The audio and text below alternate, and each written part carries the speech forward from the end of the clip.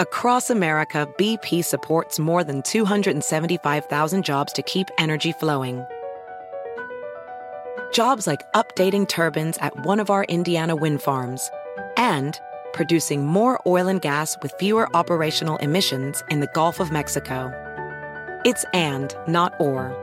See what doing both means for energy nationwide at bp.com/investing in America. Placing a trade shouldn't be complicated. It should be smooth as butter. The Fidelity app makes investing easy with zero commission U.S. stock and ETF trades, no account minimums, and fractional shares trading. Fidelity, where nothing comes between you and the trade. That's smooth. Download our app free from the App Store or Google Play. Sell orders are subject to an activity assessment fee from 1 cent to 3 cents per $1,000 of principal. No account minimums apply to retail brokerage accounts only. Fidelity Brokerage Services, LLC. Member NYSE, SIPC. Hey guys, it's Lyle. I just wanted to give a quick heads up about a couple things before we get into the episode. The first thing is that I have a new schedule of how I'm going to be doing the podcast. I believe what we're going to start doing is posting twice a week with shorter episodes. Ideally, we're going to be doing one a week where it's just me, and then one a week where it's the guest. So that's twice a week, one just me, one with the guest. In the event that I don't have a guest booked that week, it'll just be 2 shorter episodes that are just me. So think, 2 1 hours, 45 minutes, hour and a half, whatever it is. But I just want to let you guys know that moving forward, there will be more GEC content available for your ears. If you've already listened to all of the back catalog, I do this podcast out of my stream, and I stream for about 2 hours twice a week. And ideally, my schedule is just going to be, I'm going to take those streams and I'm going to cut each one down and put each of them up as a podcast each week.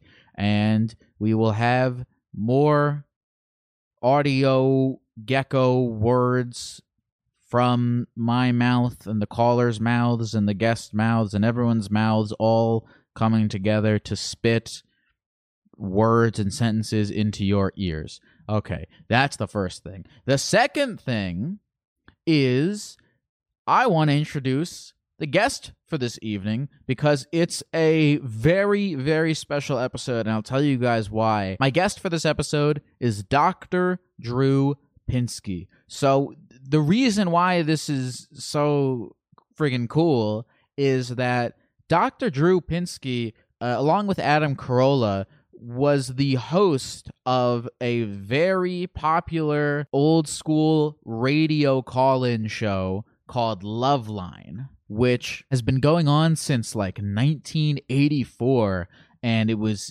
huge in the 90s and the early 2000s, and it was kind of like the show basically was Dr. Drew and Adam Carolla doing essentially the same thing that I do on this show, where they take inquiries from callers about various subject matter relating to various topics.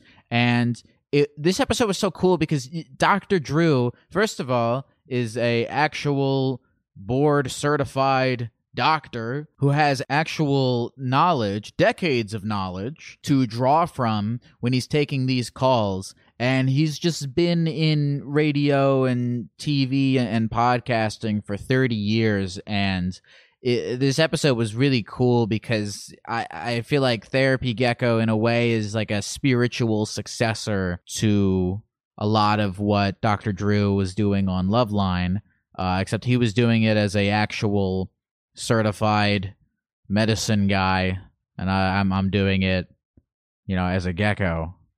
So it was just very cool to hear him give these callers very well thought out responses to their questions. And we took calls on this podcast that I wouldn't normally take because some of them were a little heavy, and I typically try to stray away from heavy stuff. And it's interesting because a lot of the time what I do on this show is like I'll just talk to people like through whatever it is that they've got going on. Whereas Dr. Drew, he has like actual answers to people's inquiries that he can give via all this information that he has in his head as an actual doctor. So thank you again to Dr. Drew Pinsky for coming. For those of you who don't know who he is, I'm happy for this podcast to be your first introduction to him. And let's get into it. Dr. Drew. Yeah, buddy. How you feeling? Odd. Tell me more. Well, one part of me feels like I'm breathing in asbestos because of the mouth. Another part feels like this is so comfortable that I want to go to sleep right now, like pajamas. And of course, there's humiliation, a certain amount of that. Yeah, happy to be here. Beautiful. And it makes me look like my posture is bad. Really? Yeah, look at that. My posture's no good. Is this Yours looks bad too? Makes us both look like. I was telling you beforehand. There's a lot of aspects of this that I am afraid, and I'm glad I can talk to you about this because you're a doctor. There's a lot of aspects about this whole thing that I am afraid of how they will in the future. How you'll be remembered. What will say in your tombstone? Like how they'll like affect my health, like the posture. Yeah. Like you said that. You said that the paint and stuff like that. You said that a couple of like times. the paint. Like Yeah. I really You're too haven't young to done worry about it, but yes, worthy of concern. Okay, worthy of because I've been doing it about a year and a half, and I'm wondering how much longer can I go before some skin issues develop.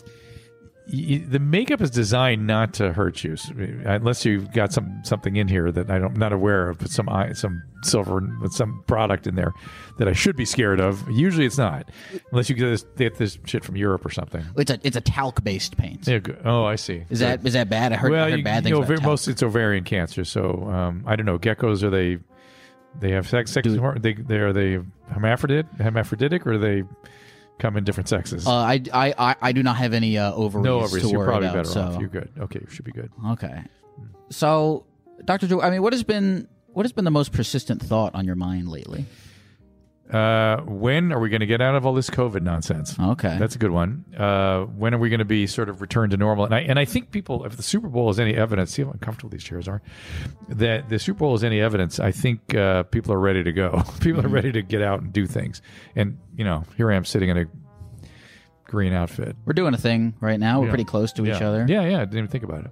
Of course, I've had COVID twice, and I've been vaccinated, and I'm about as immune as you can get.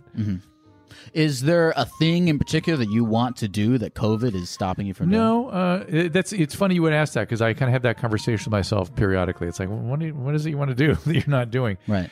I'd like to fly in an airplane without a mask. I'd like to do that. Well, if you're eating the peanuts, it's like... Yeah, but they are on you now. You have to put it up between bites. It's really weird. So even those... Here's what I would like. The other thing I'm preoccupied of is how far we are from the science and how the clinical, the clinical people have not been involved in guiding this mess. And that's just been a disaster. So... Yeah, I feel like I'm not paying enough attention to what's going on. I'm just good. If you can avoid all that's going on out there, you'll feel better. I wanted to ask you. I mean, this is what we're doing, talking to people on the phone and stuff. And this is your whole life for 30 years. Yep. Are you exhausted after 30 years of?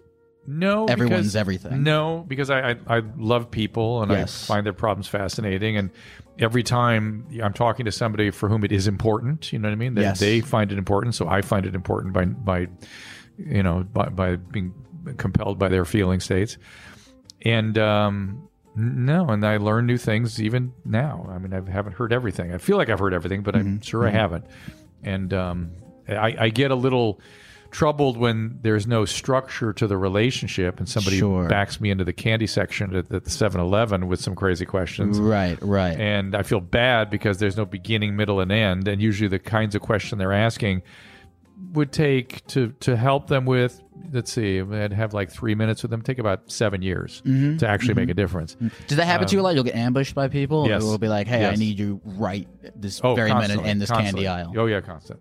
And what is your polite way of? I feel bad about it every time. I have to say these are complex issues. This is not, the Abba Zaba bars are right here. This is not the right environment for doing anything. But I'll usually make some suggestions. You hope you have this kind of doctor, and just some suggestions, and that's that. So I mean, what do you feel if somebody comes to you, and you feel like you can't help them? I mean, I don't know how often that happens. It depends what you mean by can't help. I mean, they're going to die. That happens. People get certain illnesses that happens a lot. Then you talk about how to die, how to make it dignified. How do you die dignified?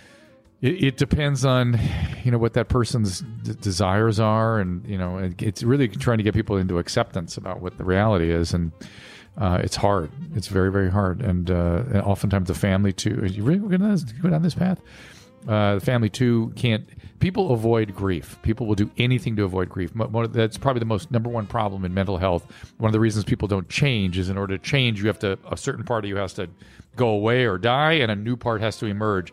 There's a certain amount of grief that goes on with real growth. Always. People will do anything not to feel grief, and certainly when actually somebody you love is dying, then they'll do anything, and they'll just won't. They won't deal with reality. They won't accept it, and that can be very problematic. Have you taken the time to go through your own acceptance of mortality?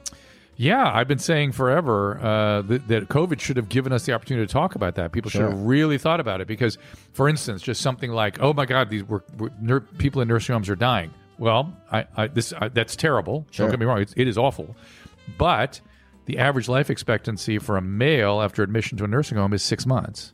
Really? Always. Yeah.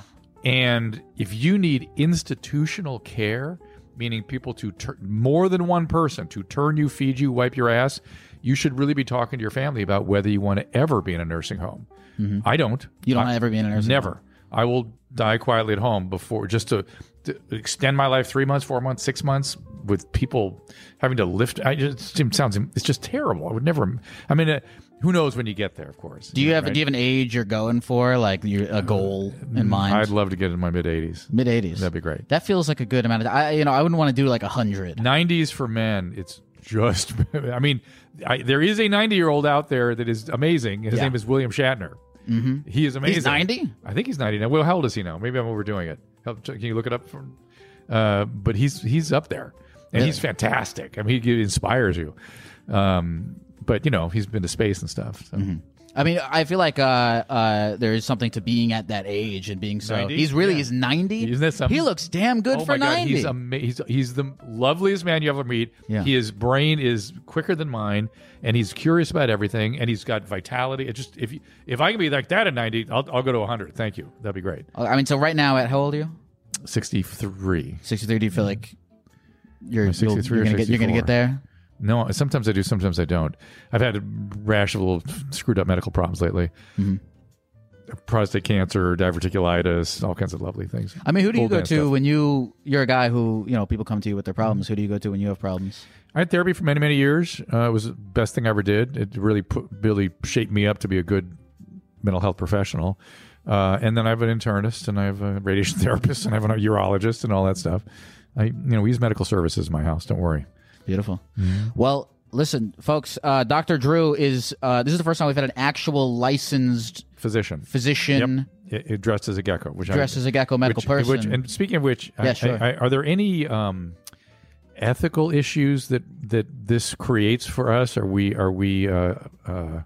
adopting a cultural? Are we co-opting some cultural, or is like green face a problem? I thought you meant ethical issues of well, I guess me giving unlicensed whatever. I won't even get. That's too deep for me to even go. I'm just wondering if are we offending any geckos? I'm by appropriating the gecko community. Is green face an issue? Well, I'm a gecko, so I'm allowed to do green face, and you're also a gecko now, which makes you allowed to do green face. Oh, which is interesting. So once you become it. You just are it. There is, the thing about geckos, not a whole lot of gatekeeping in the community. It's very easy to declare yourself as one. Maybe you ought to lead. Yeah, they need some more. It's because they're afraid. They're afraid to declare their gender identity, their sexuality. Maybe you could be a leader in this. I would love to speak on behalf of all geckos. That's good. Let's see what happens. That'd be great. Let's see what we got here.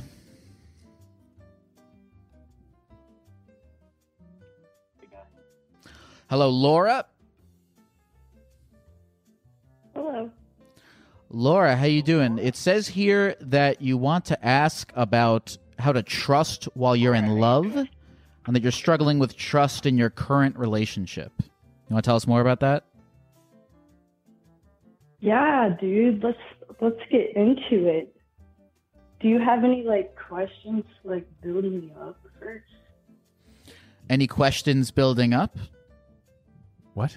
Yeah, to understand kind of the backstory. Well, sure. All right. Okay, I'll get to it. Please. All right, I'll get to it. Did you know your dad? Yeah. And did he leave at any point? Oh, no. He never abandoned you. No. So your parents are still together? Yeah. Yeah, they are. What does the mean? 27 years? Okay. And their relationship? They're together, yeah. And is any drinking or drug use or anything like that? No, not really. They drink regular old people. Okay. They're And how old? Okay, I got it. And how old are you? I'm 21. And have you had problematic relationships in the past where people violated your trust? Yeah. Okay. For shizzle.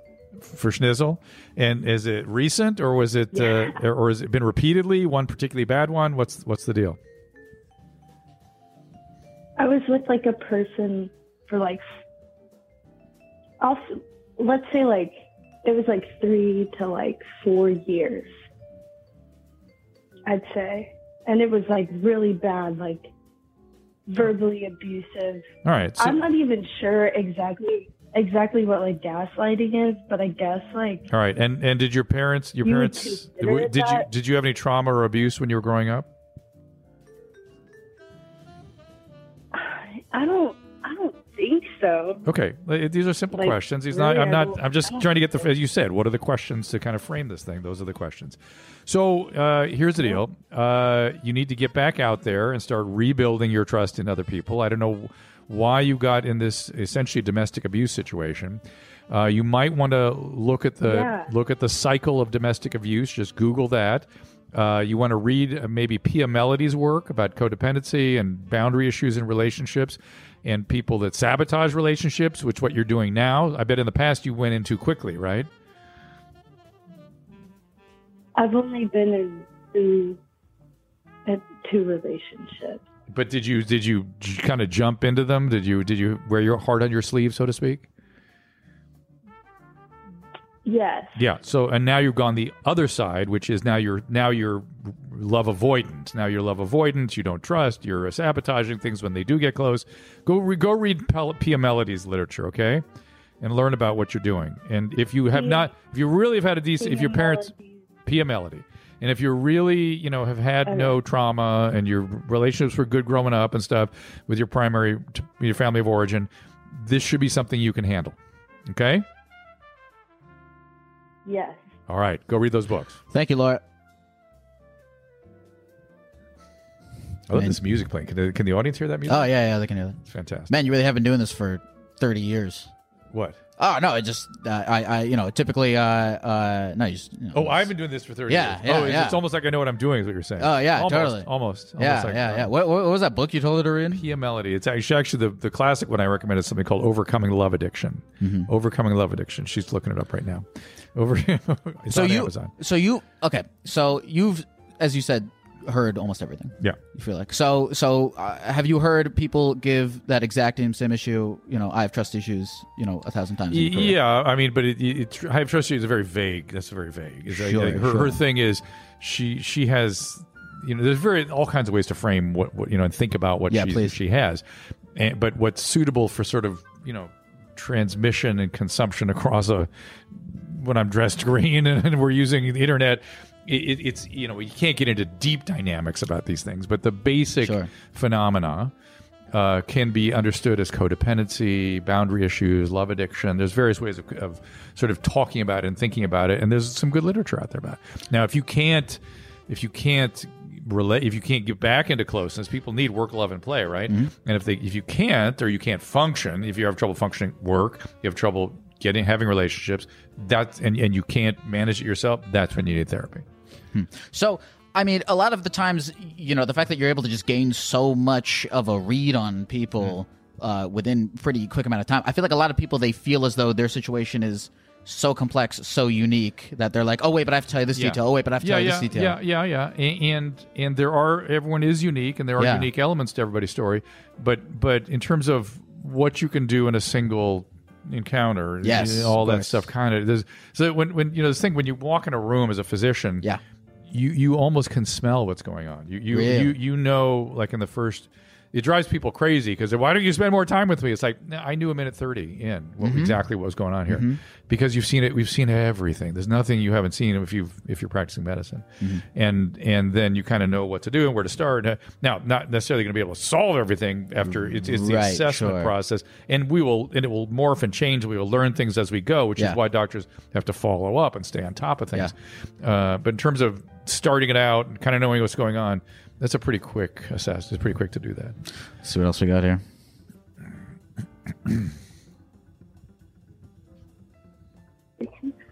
Hey, Chris. Yeah. Chris, it says here you're not sure what to do with your life. You currently run a shoe business. You want to be an actor, and you're not sure how to make it. And you're 21. Oh, man. How you doing? Man, we could have a giant conversation about this, because well, Chris, tell us your story first. But I'm going to bet Chris is going to articulate something that is generationally unique and exceedingly common right now. Yeah, not everyone wants to dress up as a gecko and talk on the internet. Not everyone. I know it's hard to imagine. But let's see what he has to say. Go ahead, Chris. All right, so I'm 21. I get paid to run a shoe company called Addicted to Kicks. We buy, sell, trade. We take new and used shoes in, and I've been doing it for like 6 years at this point, since I was like 15. Wow. I'm at the point in my life where I just like want to do something else. Good for you, first of all. Yeah, I do know what you mean, and good for you for starting young and taking it seriously and having essentially a business at the age of late teens. That's incredibly impressive. Amazing. Yeah. And is the problem? It's not my business. I run it. I get paid to run it. No, I understand, but still, it's you're ahead of your peers already. And so the question is the problem that you just have a free floating desire to make a change, and any change will do, or you can't figure out what it is you want to do? I just don't know what I really want to do. Like for years, I always want to become like an actor or something like that. You know what I mean? Yeah. Well, what kind of actor? Comedy, drama? What's your preferred genre? Probably comedy. Well, here's the thing about dreams and fantasies. Please. They have to align with reality. Okay? And so one of the things I've noticed about people in their 20s is they have lots of big ideas that are wonderful, but aren't they don't get started, or they aren't steeped in any reality, or really even know what it would be like, because they've never done it.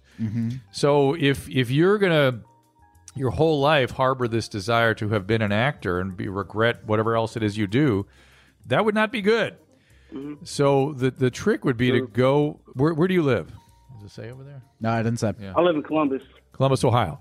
I mean, I'm sure there's a big school there, and there's got to be a big theater community. Go do some theater and see if you really actually do like it, and do some acting classes. And somebody who really likes that won't want to do anything else. That's all they'll want to do. They'll just be in, and that'll be that. And then how I do it, whether I'm successful, won't matter as much as this is what I must do. And find out if you really like it. You may not. The reality of it may be far, far, far different than the fantasy. I mean, what made you want to get into this in the first place? It was just like I like seeing it on TV, like people being other people. You know what I mean? Like you see their personality when they're on like runway, but like on movie, they're Batman. You know what I mean? Like that's interesting to see. Like, so I think you could be somebody else. Yeah, I think I had a little fantasy like that when I was younger too, and my fantasy was I wanted to be in the I wanted to be in the fun, in the film. I wanted to be part of what was going on there. Not having any idea what was actually going on. That to take that one shot of Batman just looking past the camera takes 19 guys setting up the lights. Right, and you're not in the film. You're on the film set. You're not even there. You're in the trailer. Yes. And you come out, they light you, you go back, somebody else comes out, you go back, you learn your lines, you go back. You never see the other actors. Right. They're just taking a cross shot at you. And it's a lot different. Now, it might be something you really, really like and be really, really fun. It is kind of fun and exciting to be on these environments, and they're creating something fascinating. But the reality, I think I wanted to be in on the creative process too. I think that was part of my fantasy. Yeah, because I still liked that part. I still like creating stuff. Do you feel as though you've ascertained that goal? Yeah, it's. I'm sorry, Chris. We're gonna talk like you're not here for a second. It's. You're good. Yeah. I've noticed. I've talked to a lot of people in all kinds of entertainment businesses, and nobody seems to be doing what they want to do. Musicians want to be actors. Actors want to be want to be rock stars. Producers want to be actors. I'm doing what I want to do. I kind of feel like pretty good about what I'm doing, and I like it. And it's fully integrates who I am, and that's Chris. That's the goal, Chris. The goal is to optimize all the talents you have, and integrate all the parts of you, and then do something with that is a real expression of that. Does that make sense? Yeah, I see what you're saying. What do you what think? I can do. Oh, I agree. Yeah, I mean, Chris, to what you were saying, like, what are all the different aspects of you? What's important to you? I mean, what's your, like, I mean, I kind of feel like I'm doing that with this. It has to be, because you wouldn't be dressed up in a gecko outfit otherwise. Yeah. You know what I mean? It speaks of a creative connection to the process. You gotta like it to do this. You're into it. Right. You're committed. You're into it. You like it, but you didn't do it and then not like it. You did it and you probably liked it more. Oh, I don't like it. Sometimes. I mean, everything. You don't like has... talking to me. I know that's a different thing. No. I mean, everything you're going to do has aspects of it that are unpleasant. But right, yeah, I guess. Well, then that means you should. When people say stuff like that, I always think you should have had a. What did you do before this? What did I do before? Oh, I produced comedy shows. So you had to do producing. Yeah, producing. I was in producing. Yeah, you got that's Chris. It's also important to have had a job that was hard, because then you'll appreciate the other things that are more creative and maybe not as arduous. In terms of you're already running a business, so I mean you're there kind of. But Chris, go do it. Go do it. God damn it, go do it. Right, Chris? I am. All right. Are you moving to Hollywood? Yeah. No, don't do Hollywood yet. Go to acting classes. Go to the nearest theater and get in a production. And then go to Hollywood if somebody says you're good. Put my foot in the water first. Yeah, well, find out if you like it, and then get good at it. You got to build it. I mean, you got to develop something. This is a thing that people miss. You need skill and wisdom to be able to contribute. Yes, you need both. And if you come with neither, it's not going to go very well. Well, Chris, skill is something developed. Wisdom is something developed. Now, some people develop it very fast because they're talented. Right, but you got to jump in to develop that wisdom, right? Yeah, you got to do it. You got to do things. We'll see you in the pictures, Good luck, Chris. Can't wait to see what you do.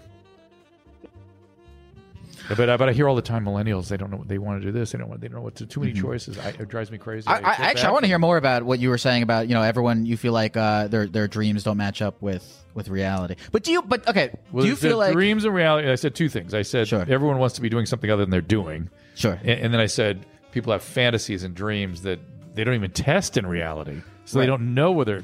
Well, that's like if you're a comedian, you imagine, being a musician must be so great. If you're a musician, being a comedian, like the grass is always greener on the other side. Whatever it is you do. That's right. That's true. But I think sometimes people like go in wanting to be an actor and then become a producer and always harbor this sort of I should have. What if I had, and same thing with musicians. They probably saw somebody on TV like Chris and thought, it'll be fun to be in that. I'm a loser. I'll learn to play the guitar. Okay, and that's it. But when you're talking about like dreams that aren't sustainable with reality, don't you feel like if you're like 19 or 21 or whatever, like now's the time to have dreams, to fuck up? Yes, to go be broke on the street, do whatever, fuck up. But you're missing. I think you're missing what I'm trying to emphasize, which is test reality. Yes, don't just stay up in your head thinking about how great it's going to be. Go do it and find out if it's what you like. So we're telling Chris, find out if it's what you like. Find out if you're good at it, and if you're not, how committed are you to get better? And just go do it. If you're going to declare yourself a writer and never sit down and write a word, Same thing with Chris. He's wanted to be an actor, but never been in a production. No. That's not good. Go do it. Talk to Anne. Anne, is that you? Hello? Yes. Oh, my God. Anne, how you doing? I'm here with Dr. Drew. Anne, it says here you would like to do more anal, but you have a lot of hemorrhoids. Well, it's not like a lot, but I've had a history with it in the past to the point where it hinders me from, making the decision to try it. All right. And were you pregnant or anything when you had the hemorrhoids? Oh, no. I just shit a lot. You just shit a lot. Is that what you said? I mean, I'm being... No, yeah. I don't know why, but I shit at least 3 times a day. All right. The health. That's all right. Is that healthy? Yeah. There's no shit standard. I thought there totally was. No. And but you've never been pregnant, correct? No. Okay. And how old were you when you first started noticing hemorrhoids? I think I was about 19. Okay. Do they bleed? And I'm 21 now, so. Do they bleed? Yeah. They bleed. Yeah. I mean, it was enough. I had to get like a minor colonoscopy, not like a whole thing, but they did the whole thing where they stuck a whole camera in everything. Right. They had what's called a sigmoidoscopy. So, all right, and they saw the hemorrhoids, and they were internal hemorrhoids, external hemorrhoids, both. Do you know? It was external. It wasn't that bad. I just ate a bunch of fiber, and it kind of went away. But it's a continuous problem. Right. Well, anal is not going to make it better. Okay. I know. And if you do it, lots of lube, and if it hurts, stop. And if it bleeds afterwards, don't do it again. And you might try, some sort of graduated device, something to kind of help, ease things up down there a little bit. You know what I'm saying? Yeah. Are you suggesting she practice with a toy of some kind? Yeah, and graduated, like small to big. Okay, sure. And not even practice so much as. Oh, I'm sorry. Go ahead. You gotta. I got a butt plug to try to ease it out a little bit. Right. Mm-hmm. That's what I'm talking about. I hadn't used it in a while because last time I did it, there was a minor incident and it hit my boyfriend in the balls. Oh my God. It was not good. You're the best. Well, here's to Anne for courage and fortitude and persistence. Oh, absolutely. Yeah. Anne gets the award today. And who's more interested in having anal sex between you and your boyfriend? Well, that's I was going to go down that path. So go ahead, answer. Yeah. So it started off as more like him being interested in it, right? And then the more things got involved with it, the more I actually started liking it. And I guess the weird part about it is I I saw this comedy thing and it was I like anal because I shit a lot, and I was that kind of would make sense, That sounds dumb, but whatever. You saw a comedy thing, you said, that made you want to do yeah. I think anal? She's saying that. Yeah, so I was watching this stand-up comedian chick, and she was talking about how she shits a lot, and then she tried anal, and she was it's so great because I shit a lot so much. And she was I love it so much because I shit so much. And what did Nikki Glaser say now? What did Nikki say now? What did she say? No, she doesn't. Not in on the joke. And sorry. Good luck to you. I love you. I'm kidding. And your boyfriend as well. Also, Ali Wong these days, she is getting deep into the paint with her sexual content. Have you seen her new Netflix special? No, I haven't. Woo!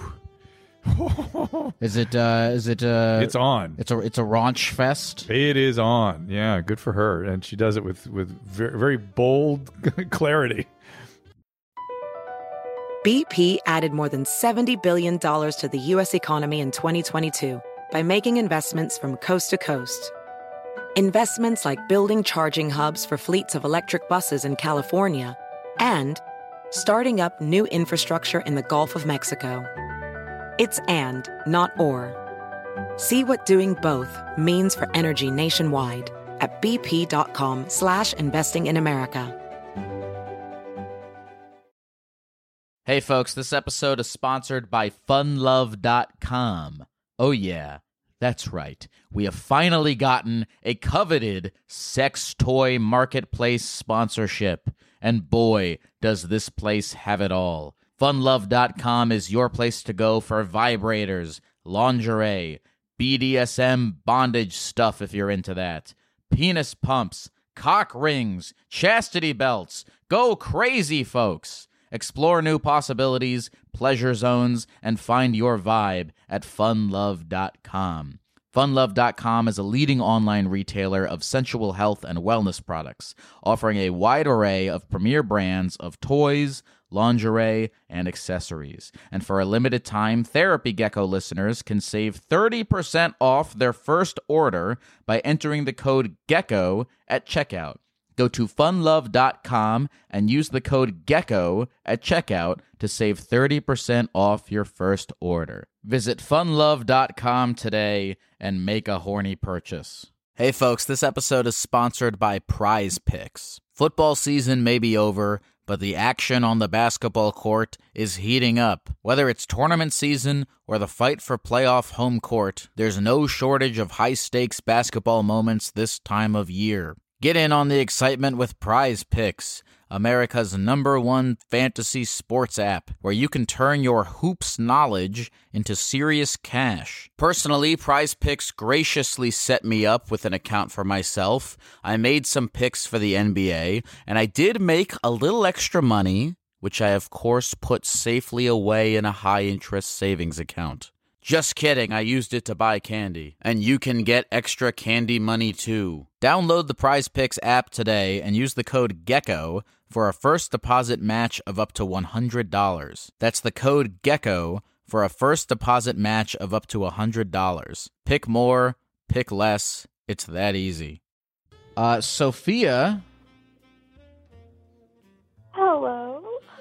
Sophia, it says here that you just started pegging your boyfriend and you want advice on this situation. And when you say advice, are you talking about how to do this safely, how to do this effectively, how to do this for maximum pleasure? Well, I can't say I'm an expert on the topic yet, but yeah, you're getting there. We invested in a it's not a strap-on. It's like a insert vibrator. So it's like I have the dick. You know, I have the power. And yeah, it was fun. It was new territory. Okay, so you're done it once. Is there a question here? Or you just need to declare to the world? Well, it's kind of complicated. I guess I just wanted to hear perspectives on how I'm feeling, because after this situation happened, I was like, what does this mean sexuality-wise? For him. And then... For him or for you? And for him. Yeah. That's what most women start for both of us. Both of you. So you're wondering, what are you wondering about yourself? Well, okay, we're both bisexual. Oh, so you're wondering if you would rather do this behavior with a female? Yes. Okay. Well, we can't answer that. Mm-hmm. That's up to you. Exactly. Yeah. As far as his sexuality, no, it does not mean anything. It really doesn't. I know people argue about this, but it really doesn't. So he likes being pegged. Okay, good times. Okay, but you're the one left with the question marks about how, where am I going to take this? Right. Is this situation making him feel any sort of questioning about his gender identity or sexuality? I asked him and he said no, but also when we were having sex, he like wanted me to call him a female, and so that was like something that I wasn't expecting, and so I asked him about it afterwards, but it was just like something he did in sex, and so it was just kind of like, huh. I mean, is that pose some sort of issue for you? No, it does not pose as an issue. No, she likes it. It's just all kinds of question marks all over the place. Sure. And everything means something. Let's be fair, but it doesn't necessarily mean anything that you should be worried about. You know what I mean? I cannot. You know, if he's gay, he will like to have sex with men. If his gender identity is unclear for him right now, that will clarify hopefully for him with time. Okay. Does that make sense? Yeah. I think you're fine. Stick with, solve your own question marks. You know, what am I going to do with this behavior that I seem to be into right now? Like, what do I want to do here? Right. It's a whole thing. Yeah. If she's taking into account what's going on, you know, her question marks and her partner's question marks. Yeah. Don't worry about his. His are his, and they. I don't think they're even anything, frankly. But you can ask him about it. But that's up to him. Those are his things. All right. Yeah. Thank you for calling, Sophia. Where is Sophia? Thank you. Sophia, where are you at? Where are you, Sophia? I am in California. Okay. I'm just always curious where people are calling from. I just like to kind of picture. Are you picturing Sophia in California right now? No, I was thinking more mid-Atlantic sort of stuff. Yeah. Thank you for calling, Sophia. Yeah. Do you feel like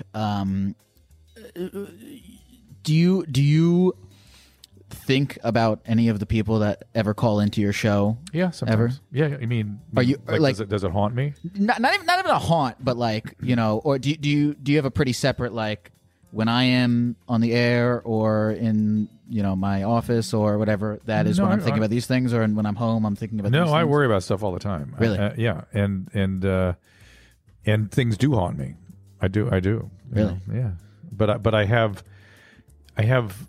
enough experience and sufficient boundaries that I may not let it infect me, in the sense like I know what my limitations are. Sure. I know that I've done all that I can. Sure. But it still, you know, it affects you. Has that been a learning process, like earlier in your career? Do you feel like that was mostly more? therapy? Sure. Years and years and years of really good therapy, and my boundaries got very clear with that. You know, I have a lot of people who call in and they tell me things like, you know, I tried talking about this with my real therapist, but they feel like they weren't helpful.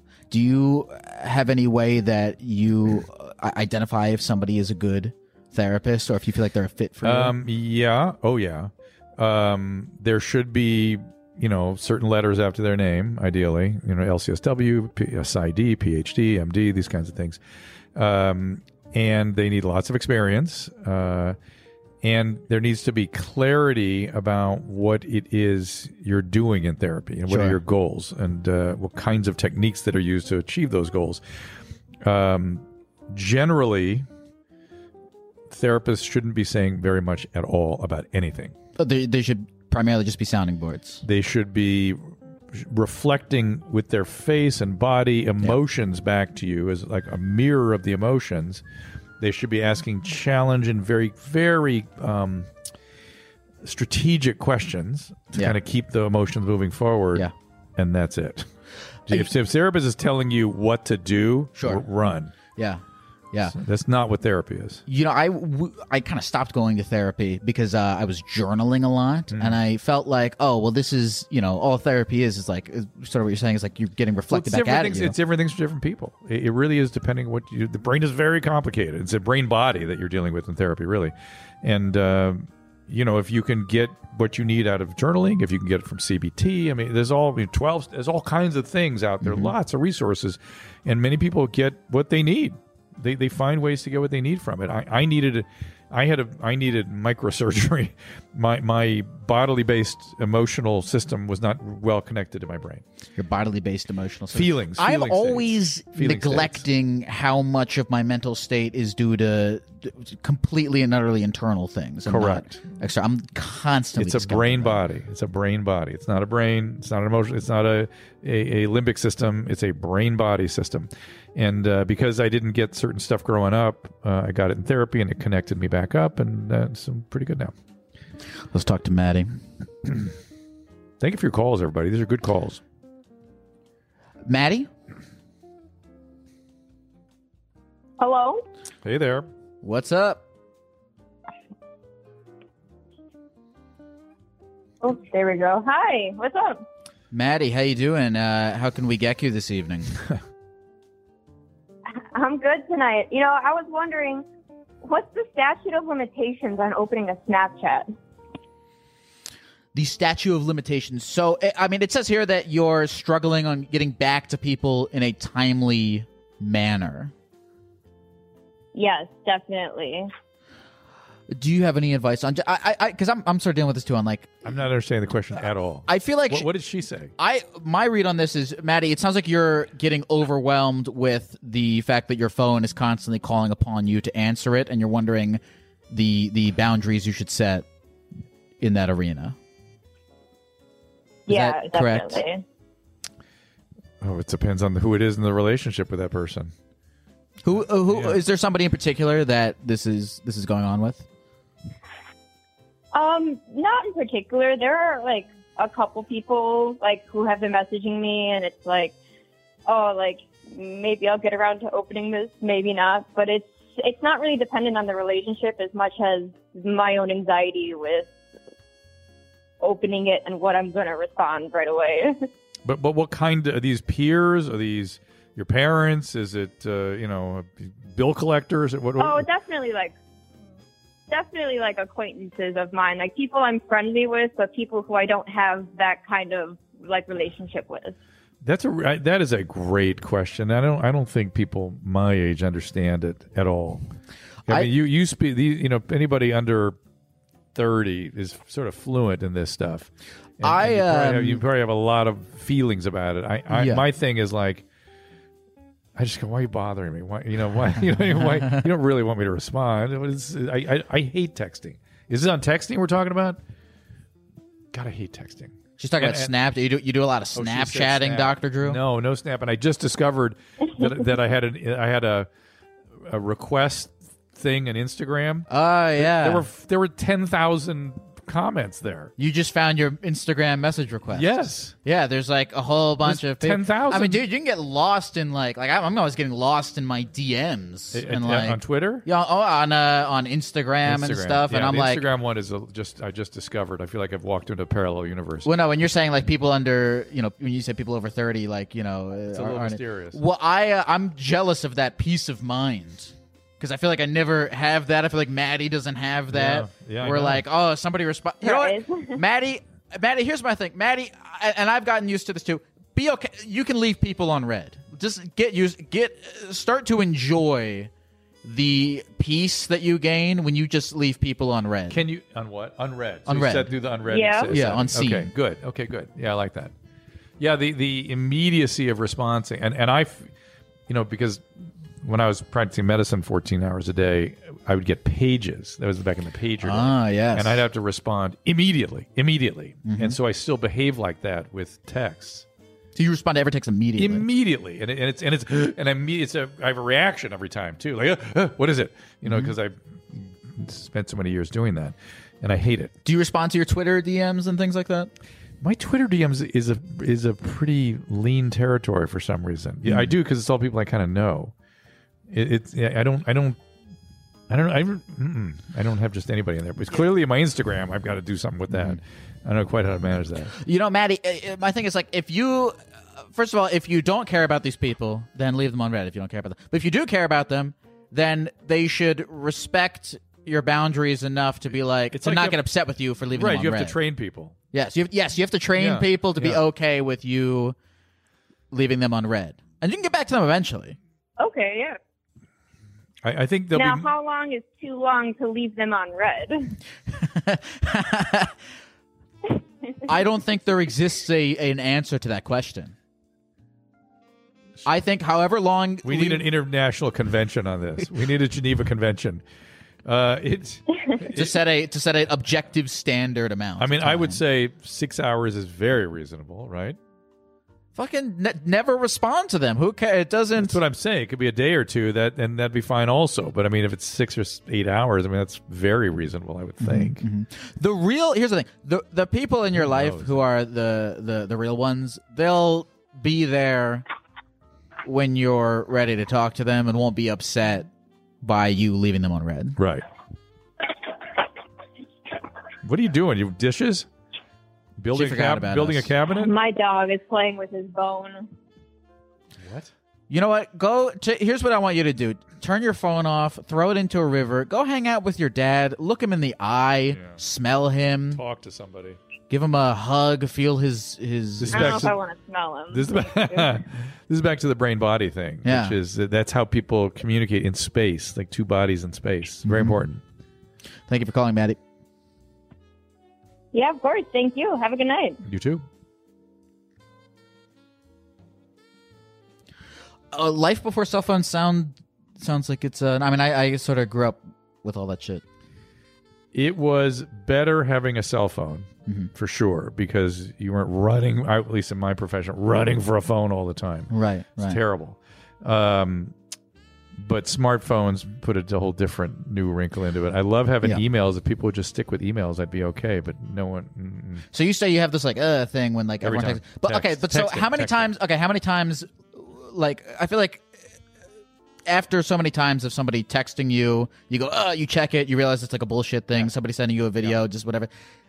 Do you not lose the thing after a while after it's happened so many times and it's bullshit? No, it's not. Just the buzz makes me go. Yeah. Because it's so in me from the pagers that used to do the same thing. And when it would buzz, it would be an emergency every time. Or something that needed to be addressed immediately. But now how often when you feel the buzz is it never. So but I still have the you haven't been able to unlearn it? The reaction is still there. And then I still do this thing of getting to it very fast. I get to it really quickly because I feel like, if you're texting me, you must want to have a response. That's why you're texting. Otherwise, you'd email me or whatever. I like a phone call. I have OCD.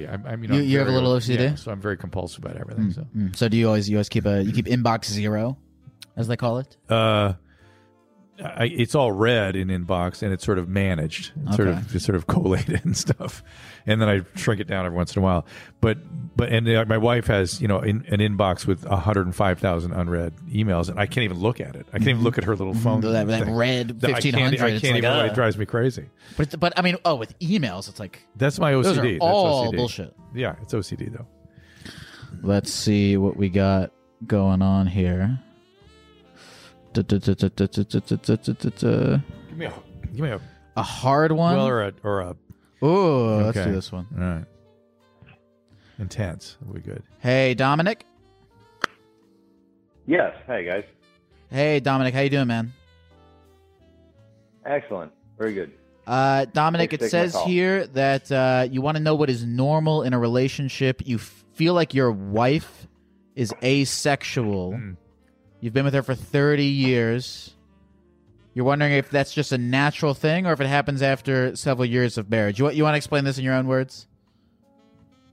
Okay. Well, I mean, I feel like, when I first met her, I was 16 years old. And, she wasn't really into sex. She was a virgin at the time. And I thought, well, she obviously that seems like a normal thing to not really be into sex. You're a virgin. You're kind of, you're a young woman and you grew up in a WASP household. Okay. So, I wasn't too worried about it. But as time went on, we got married, had kids, and it just never really was, wouldn't talk about sex, didn't want to, engage in a whole lot, unless it was for, trying to have children. And so, it's been going on. And then a few years ago, my sister said to me, she said, do you think you're being manipulated?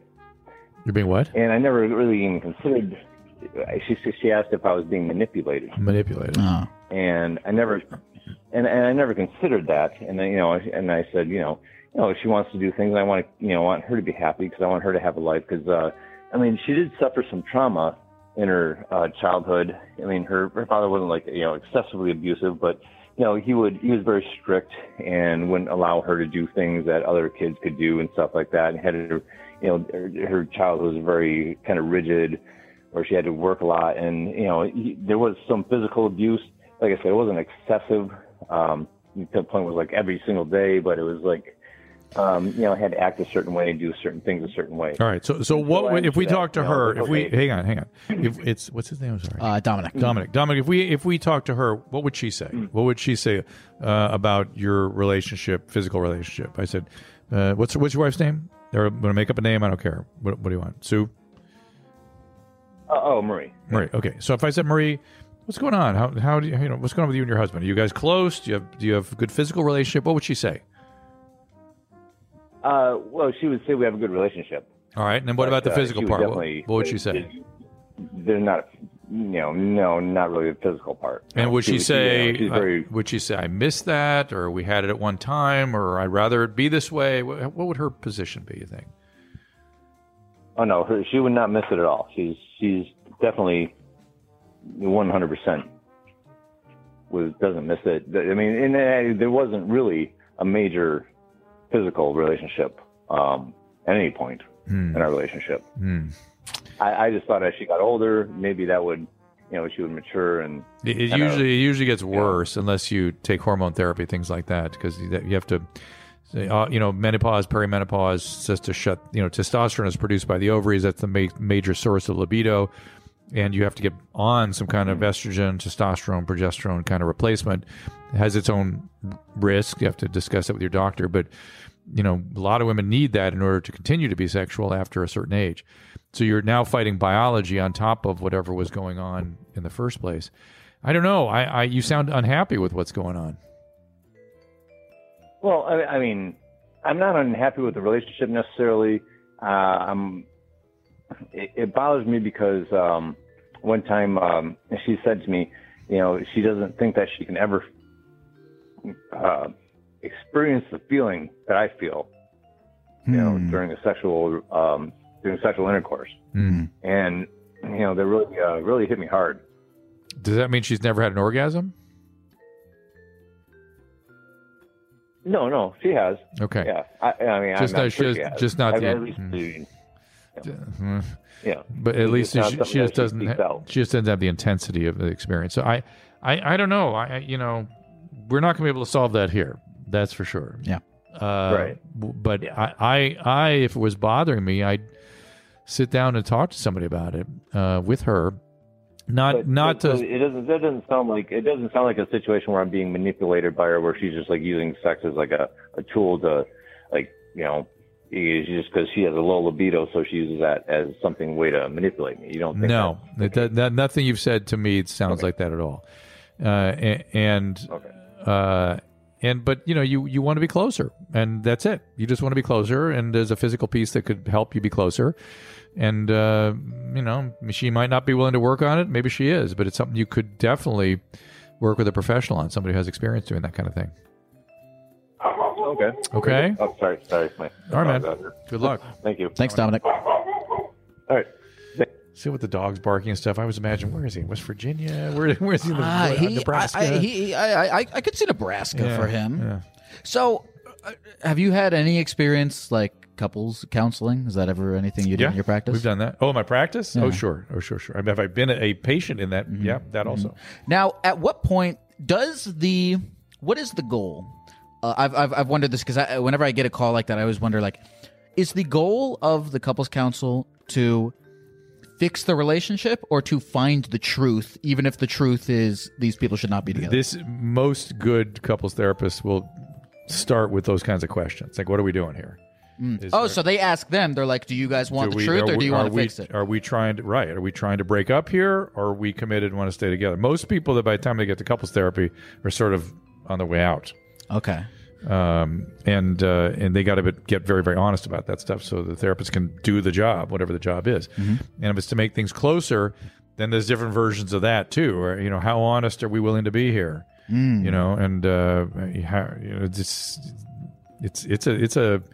I like emotionally focused therapies of all types, whether it's couples or individual therapy, because it really is just supporting people where they are and letting them express themselves emotionally more clearly. And do you find in your experience that most people go the route of, please help us fix this versus no, most people are on their way out. Like, hey, I don't do enough of that stuff, but I've been told by couples people that just do that's the case.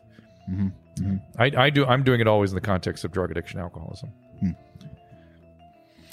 So it's trying to get people to hear each other for the first time in a long time often. Mm-hmm. And I mean, does that get wild? Yeah, it can be wild. Yeah. It's very intense. I deal with very, very, very sick people. That's my thing. Yeah. How do you? I've asked you this question a bunch of times in various forms, and maybe it's just me. Maybe it's just me. Maybe my I'm not own, hearing it. Ask me more directly. Amazement, because directly. Like, how the fuck do you deal with that? Why didn't you go home upset and stuff? Again, it's like kind of like being an ambulance driver or something. Sure. You have a skill set. You drive up to the disaster and you help to the best of your ability. Mm-hmm. That's all you can do. Mm-hmm. And some of the stuff stays with you. Some of it is just interesting. Is there a call or anything like that has stuck with you to this day? Yeah, people always ask us that stuff. I remember a couple of Vietnamese twins that were separated when they were little. One went to Denver, one went to the Orange County here local or something, and the one from Denver called us because the one here was being sexually abused, and we tried to help intervene with that. Mm-hmm. Had a guy named Brutus who was having his name was, can't remember his name. His dog was named Brutus, and he was engaged with his dog. Oh, he's literally engaged to his dog. Well, he was having sexual relations with the dog. Specifically, the dog was having sex with him. The dog was having sex with him. Yeah, and that was weird. Mm-hmm. But I learned a lot about zoophilia. I tried to stay open-minded about it. Okay. Because we kept him on the line for like an hour and just talked to him because it was so you could tell he was quite serious about it. Any big takeaways from that about zoophilia? My sense was that there was a lot of early childhood severe neglect. Okay. So like an attachment disorder kind of thing. So you attach to a dog or a person. What's the difference? Is there always an answer? Is it ever just this guy likes to have sex with giraffes and that's it, and you cannot explain it? Well, yes, sure. Sometimes it's just. I mean, just like anything, it's just sometimes in the brain. Mm-hmm. It's just, but. So there's always, biological, genetic, and environment. It's all the interplay, but it's never all one or, well, it's rarely all one or all the other. It's always a combo. They may predominate genetic or predominate environment, but it's always that relationship that results in the whatever we're looking at. Mm-hmm.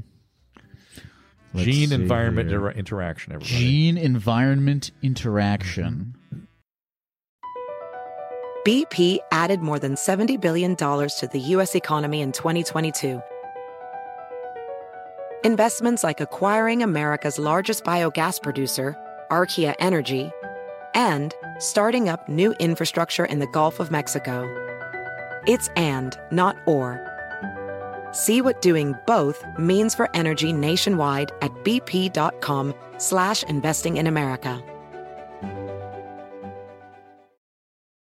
VR training platforms, like the one developed by Fundamental VR and Orbis International, are helping surgeons train over and over before operating on real patients. As you practice each skill, the muscle memory starts to develop. Learn more at meta.com/metaverseimpact. Hey, Kelly. Oh, there's Yep. a delay there. They got the stream off. Kelly, can you turn the stream off for me? Yep, we got it. Kelly, says here that your boyfriend has erectile dysfunction, and you're not sure how to approach him about it. I feel like this is one you've this is gotten all the time. I'm actually going to be working with a men's health organization to try to make this a more complete conversation. Sure. More often. So how old is he? He is in his 30s. And is he on any medication? He is not. And how often does this happen? Is it all the time? Is it some of the time? It's all the time. Oof. Yeah. And is it that can he penetrate, or he loses it before he penetrates, or he loses it after a while? At what point does he lose it? Pretty much he loses it after a while. And I'm not sure if it's completely ED or if it's maybe a head thing or maybe a combination of both. And I'm just not really how to open that conversation. What do you suspect the head thing is when you say head thing? Well, he hasn't been in a lot of relationships in his life. I was the first person that he was with in his 30s. I think it was 9 and he was not a very affectionate person in the beginning of their relationship. Really hasn't been. So, yeah. Interesting. And when you ask him what the deal is, what does he say? I mean, he's pretty open talking about it. I'm always hesitant to suggest or ask things because I don't want to damage maybe his masculinity. I know that's kind of a sensitive subject for some guys. Wait, what does he say when he what's his explanation for what's happening? Really, he just says ED. Some days he says he's just in his head about it, but even before that it was just the ED and he couldn't perform. So I don't know if it's just getting worse. What does he say is the reason he's struggling? Does he think about some explanation? Does he say, "Oh, I'm tired," or "It's too long," or "It's too sensitive"? What does he say? What is your sort of description of the issue? No, not really a definite cause for why it's happening. So he goes, "I don't know. It just happens." That's his thing? Yeah, pretty much. Okay, he thinks so it may be just maybe what? Maybe just getting older and not exercising as much, I guess. Is he overweight? He's not. Okay. So he's not that much older. If you're over 65, well, we could talk about it. But he's in his 30s, right? Yeah. Yeah, it's not that. However, does he smoke cigarettes? No, he does not. Well, he still ought to talk to a doctor because most young males, middle-aged males that have erectile dysfunction, there's a medical reason. And so he needs a thorough, complete medical workup. Heart disease being number one, or vascular disease of all types. But there can be hormonal problems, there can be neurological, but there can be lots of stuff that is contributing to this problem, and it needs to be fully evaluated. So numero uno, complete medical workup. And some of the stuff that can cause erectile dysfunction is kind of serious and needs to know about it. So numero uno, that's number one. Yeah. Number two, you what? I've tried to get him to go. But Well, he not to go, always not to go to evaluate his erectile dysfunction, to evaluate the potential causes, what medical causes might be contributing here that could be dangerous, and he needs to know about it. Diabetes, all kinds of stuff. So that has to happen. Number two, younger men, typically kind of younger than 30s, when they have erectile dysfunction, it is very common these days, and it is often from porn excess. That guys are losing their chi to the pornographic material. Yeah. You know what I'm saying? And it's getting worse. You can go inside the metaverse and fuck a pocket pussy that corresponds with some sort of. Oh, no. I mean, it's only going to get progressively I'm sure it's worse. going to get that way. Yeah. But if it's not already. But men are losing their chi, depleting their chi to the metaverse. Yes. And I don't think that's what's going on here, but just for other people who are listening, that's another reason for younger men to get this thing. And almost no matter what the cause, once the medical issues have been ironed out, using a PDE5 inhibitor, these medicines that we're used to using for erectile dysfunction, can kind of get them back a little bit. There's no problem using those medication, even if people that don't have chronic need for them or aren't very much older with whatever medical issues, it can be a way to get over anxiety. Like if somebody has anxiety and they worry that it's going to happen again, get on the PDE5 and you'll be more likely to happen. You'll just sort of get over the anxiety. The other thing is, if the erectile dysfunction occurs early, particularly, more often than not, again, particularly with younger males, it's not because he's not into you, it's because he's too into you. Really? Yes. The guys are having sex because they want to be there. So they want to be there, trust me, or they would not be there. But if they lose the erection early and they tell you I'm too into you, that is the truth. It creates such an overwhelming desire to please and to be a part of this, and they're so taken with this person. Oh, it's like a stress thing? It's an anxiety thing. It's sort of like being overwhelmed by it. Oh, like a performance anxiety type it's of thing. It's all these things together. It's all that together. Yep. Yeah. You what? I hear a lot. I think that could definitely be part of it because he does tell me often, it's not you. It's not you. So, but if it's not me, then what is it? Well, right. And it rarely is the female partner when men have erectile dysfunction. Like that's the exception. When that happens. You said specifically that you're having problems approaching him about it. What is making you nervous about starting the conversation? Because I know that, subjects like that, especially involving their masculine parts, can maybe be a little, I don't know. I don't want to hurt his, he's a very sensitive man. So I don't want to approach that in the wrong way, especially because I'm not good at explaining myself. You'd be a little abrasive, You feel abrasive? Once. You're a little abrasive? Yeah. I don't experience her that way, but anyway, let's say you are. Don't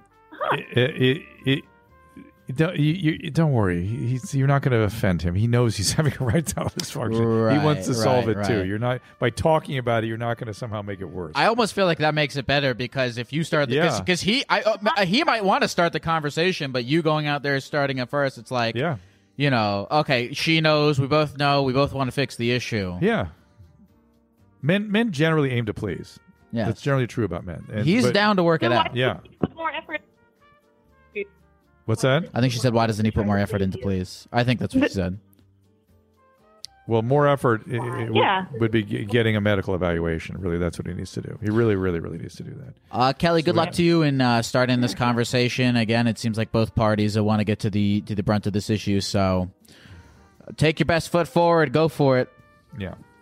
So I'm floating in the clouds here. I will try my best. What? Oops, sorry. Oh, can I go? What's with the floating in the clouds? What's thing? with the floating in the clouds? Geckos don't normally live in the clouds, do they? Oh, well, I'm sort of like the whole idea is we're traveling, all sort of parts of the universe. So today we're in the clouds. We're time traveling. No, we're not necessarily time traveling, but we're traveling. Space travel. We're not even space. We're just traveling. Just traveling. Just traveling. We're in the, sometimes we're in I have a hankering for flies. Does that have something to do with putting this? Yeah. Oh, and that's going to last for a few days. That's a side effect. And then the gecko's sexuality, are they sexually active? Do we know how they do it or what's going on with them? Or, I feel like again, I'm suddenly very concerned about that. I feel like geckos are just as sexually active as humans. Is it good? Do they have a cloaca or a penis and a vagina? Yeah, geckos have a penises and a vagina. I feel like they lay eggs. Does he maybe just like the eggs and put his stuff over the eggs? The gecko penis in relation to obviously a gecko penis is smaller than a human penis, but if we're putting them to scale to the body, the gecko penis is actually bigger. Oh, I feel much better. Yeah. Good. So I mean, like when you put them to in comparison to the rest of the body, the gecko penis. And are is they bigger. doing sort of doggy gecko style? Oh, they do it all different ways. They do it doggy style, missionary. Okay, all right. So I was worrying about these things. Gecko 69ing is very popular in the community. With that tongue, you can do it across the room. Oh, exactly. I mean, they have the sticky. I actually know. I actually know only one fact about geckos. Okay. Truly. Which is that they can stick to any surface except Teflon. Oh, why? I wonder why that is. Why Teflon? It's made to be non-stick. I mean, to be fair. Okay. All right. Good. That's why they roll around. They fuck on Teflon. Learning so much. Let's see. Have you ever wanted to do the insurance job for Geico? I get that a lot of people asking me like, "Oh, you're the Geico gecko." A lot of people think I'm a frog. That's the thing I get the most. Frog-esque to the setup here. Yeah, and I don't know how to sort of make myself stand out as more of a gecko than a frog. I would say there are sort of there's sort of some sort of what's the word I'm looking for when you're being cast out from a job and you can't pigeonholed. No. But I mean, having a cartoon gecko, I mean. That seems like there should be some legalities there. You should be able to apply for that job. Yes. You know what I mean? Yes. They should open it up to all forms of geckos. Discriminatory. It's discriminatory. Yes. Yeah. It is. And so I would think about how sweet that job would be. I mean, it'd be great. You'd be great at it. I would do a one-off. I don't think I would want to be the new Geico guy. I mean, that's a whole, then everything gets a little bit corporate, I see. You don't want to do that. You don't want to lose your control. I get that. It's a whole thing. All right. Fair enough. Hey, Clarence? Yes, sir. Clarence says here you have a pooping-related question. Oh, sure. I do actually have a pooping-related question. We call this a brown question in your mom's house. I'm so glad that there's a word for this because I get it all the time. But first, I just gotta say, try it out. You know, try. See, he's from your mom's house. Try it out. Try it out. That's a greeting from your mom's house. Try it out. Try it Try out. it out. Try it out. What's the story greatest, behind that? The original cool guy. OG Robert cool Paul guy. Champagne. Robert Paul Champagne. I went and visited him in New York City in his apartment, which was quite an experience, I must say. But hey, Jeans, what's going on, mommy? So, my thing is like with my pooping is that I tend to poop a lot, mm-hmm. and then sometimes I don't. But like, it's strange because like say, well, full disclosure, in the morning, if I eat something, at night, I can see it. And I'm just like worried about my digestive system. I mean, I guess I'm rail skinny my whole life. I don't know if that has something to do with it. So it's something about the transit time through your bowels. You're not absorbing things quite as well, as efficiently as you might like. I wouldn't worry about it. You know, if you had an actual absorption issue of fats or proteins or something, you would have other symptoms. Maybe, you know, consider yourself lucky. Whatever it is, it keeps you skinny. Increase your calories, increase your, you know, amount of food, and you'll compensate for that. But is that the brown issue? Yeah. I mean, it's just like but the thing too that also happens is I notice is if I like on the weekends when I'm not working, I tend to overeat, and then it'll be like Monday morning, and I'll poop like 4 or 5 times in the morning. Okay. And we're talking normal poops. Okay. 4 or 5 times. Yeah. Within like a 2-hour period. That's and okay. It blows my mind. That's all good. That's okay. Oh yeah.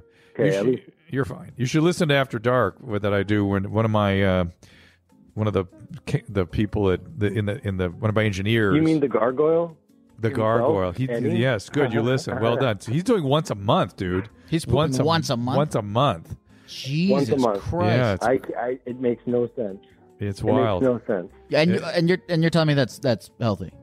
No, I wouldn't say it's healthy, but everyone's worried about him. He's fine with it, but there's things that could happen, but he won't address it. So, you know, I would think that he's if you're okay. pooping once a month, there is some sort of no. He does medical... it. He does it for psychological reasons. So he's doing this intentionally on purpose. How does? And then when he does shit, yes, he puts his feet. Tell him. Yeah, I'll let. Please. I'll let. What's his name? Clarence. Clarence, you tell us. Clarence. Yeah. So when he his monthly bowel movement, he stands. He puts the seat up, stands on the rim, the toilet itself, and on the rim, and squats down like a gargoyle. Exactly. So he's hovering above the toilet.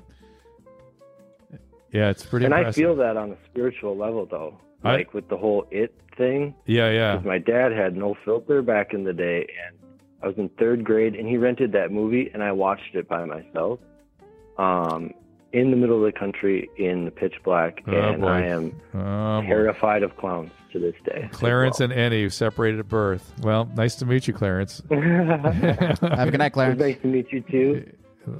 Better believe I'm coming up in May. You better believe it. Thank you, buddy. Okay, you said he does this for psychological reasons. That's what Clarence was talking about. Yes. He saw the movie It, and he was kind of traumatized as a kid. Sure. And he became overwhelmed, not just by it, but other shit going on in his life. Sure. And he became overwhelmingly preoccupied with something was going to come up out of the toilet drain. That's why he stands up so that. Yeah. And it's also why he avoids the toilet. And so he became really good at controlling his bowels, and he's ninja with his bowels now. Now, what about peeing? Is that better because he can see what's in front of him? I guess so. He doesn't have a thing with that. Doesn't have a thing with peeing? Doesn't seem like it. You got to listen to my podcast a little more. I was listening on the way. a real fan. No, I was listening today. To that one? Yeah. After Dark? Well, no, I was. What's the most recent one you did? It depends what I've got different stuff. You probably did a streaming show. It was probably just a plain old streaming show. I listened to a streaming show. JT and I did Chad? I did my research a little bit. Okay. All right, good. You know, I know you're a doctor. That's good. That's good. Glad you knew that. Excellent. Hello, Alex. Hi. Hey, Alex. Alex. How are you guys? We are good. Alex Doing good. It says here that you want some dating advice.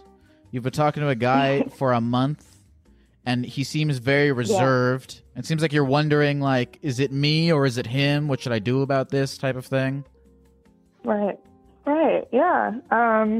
So I actually hit him up, and we talked almost every day, like all day, for a couple weeks. And then we hung out.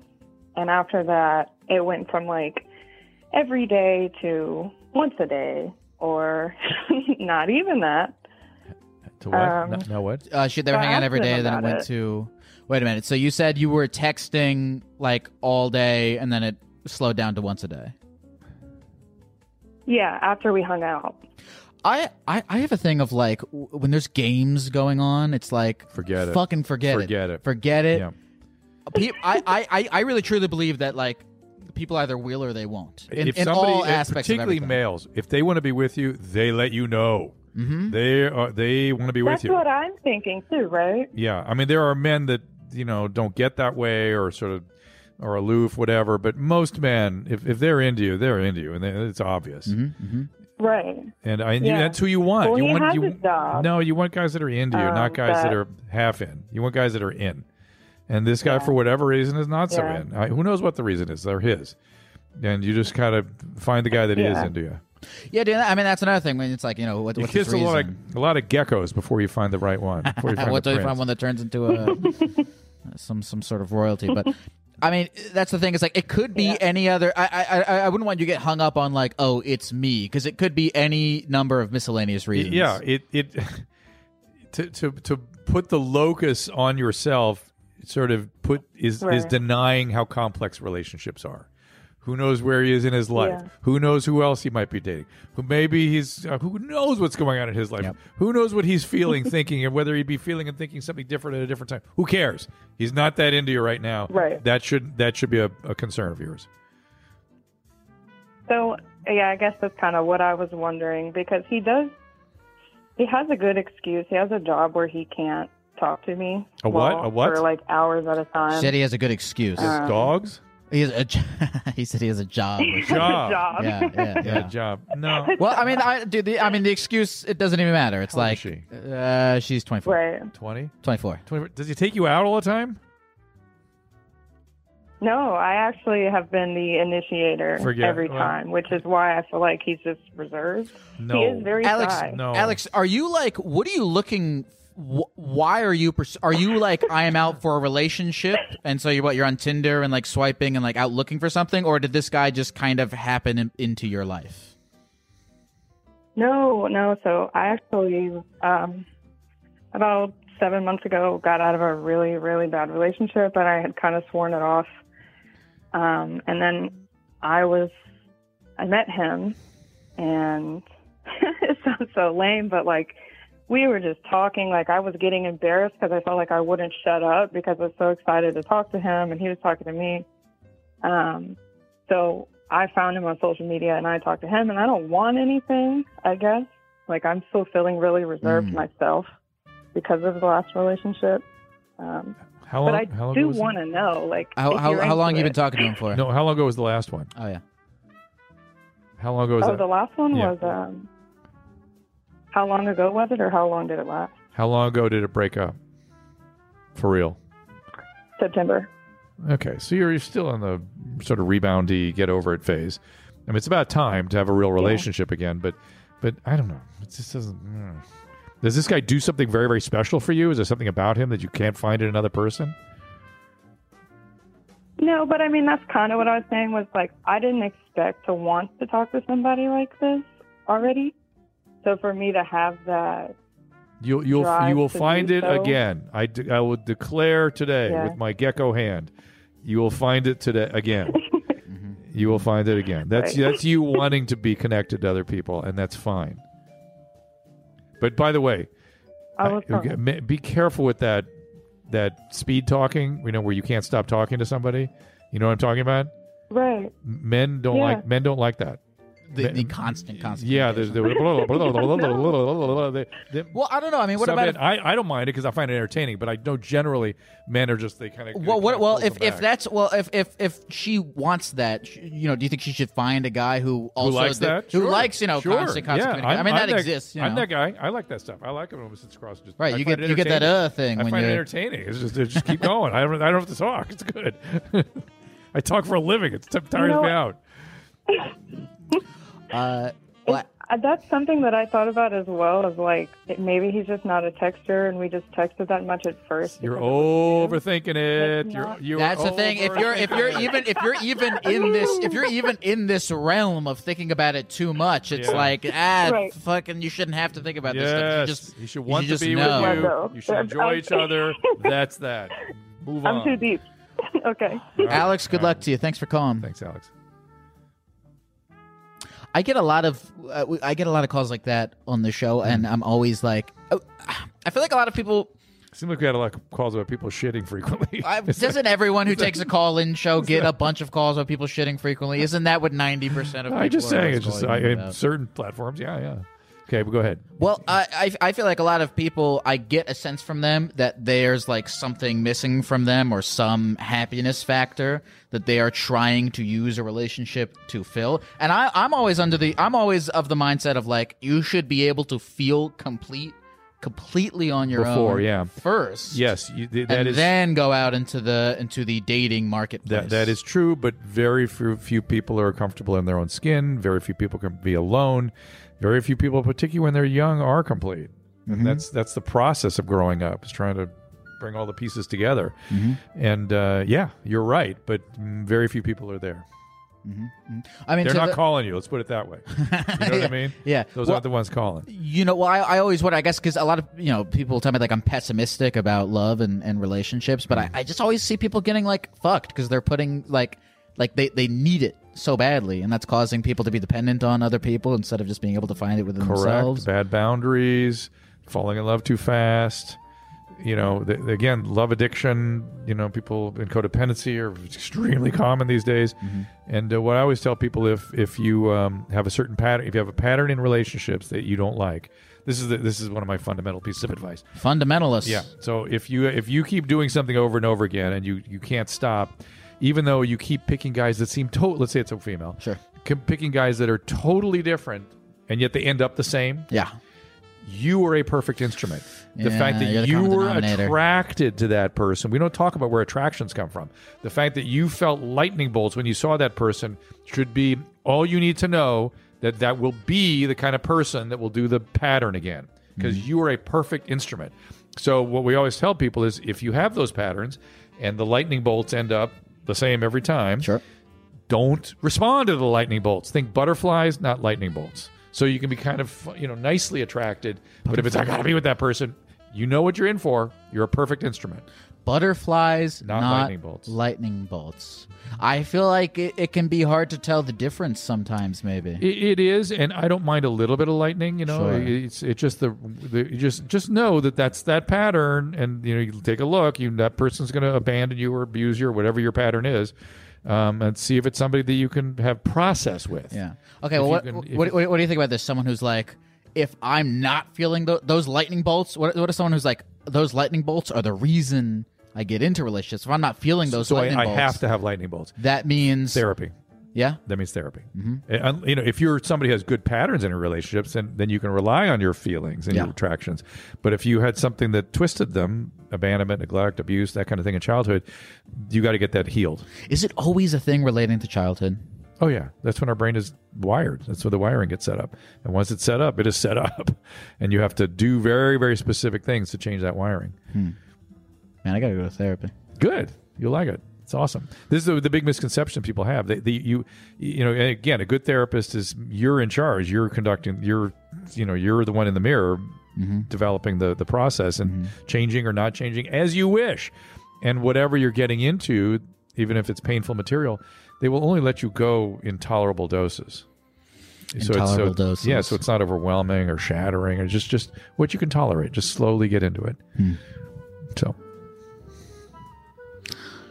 What? You're deep in thought. Here? Deep in thought. Gecko thought. Oh, definitely deep in gecko thought. Do you feel? I asked you at the beginning of this, but now that you've sort of been sitting here for an hour and 20 minutes, do you feel any different as a gecko? I want to go to sleep more. These feelings that we started with, humiliation and the humiliation went away. Okay, cool. You're feeling like humiliation yourself. went away. But I have been humiliated, so it's all done. So I don't have to worry about being further humiliated, which is nice. The pajama quality is almost overwhelming. Oh yeah, I want to find go to myself. sleep. Well, the music, the chair, that's the pajamas. the part that's troubling me. I'm yawning occasionally. I'm thinking, what the hell? What am I doing? Anything else about this? Yeah, like I said, I feel like I should be. A couple of flies might be nice right now, and I've learned all about how to express myself sexually as a gecko, and this is improvement. You ever eaten crickets before? I have. I actually have. What'd you think? Too garlicky for me. Yeah, I'd rather have some fresh cricket, I think. Especially now. Now, do the gecko tongue stick the way the gecko feet do? These big platforms. Yeah, there's like the way it works is there's little sticky hairs on this. Yeah, I hand. think I used to know the word for. I think it's called. It starts with a C. Celia. Yeah. Mm-hmm. On all, I'm pretty sure they're on all parts of the body. I'm pretty sure they're on the feet. Sure, the hands, but the tongue. Do I? Will it stick to stuff? Oh yeah. So tongue sticky too, right? Good. Tongue sticky. It's. I want to know what I can do with it. It extends pretty far. Yeah. Good. I mean, that's why people confuse me for a frog all the time, because geckos and frogs, they do have very similar. You're just anatomy. leaner and longer. Yes. And hopefully nobody Googles any of this and realizes that I'm completely have no idea what I'm talking about. Okay. Good times.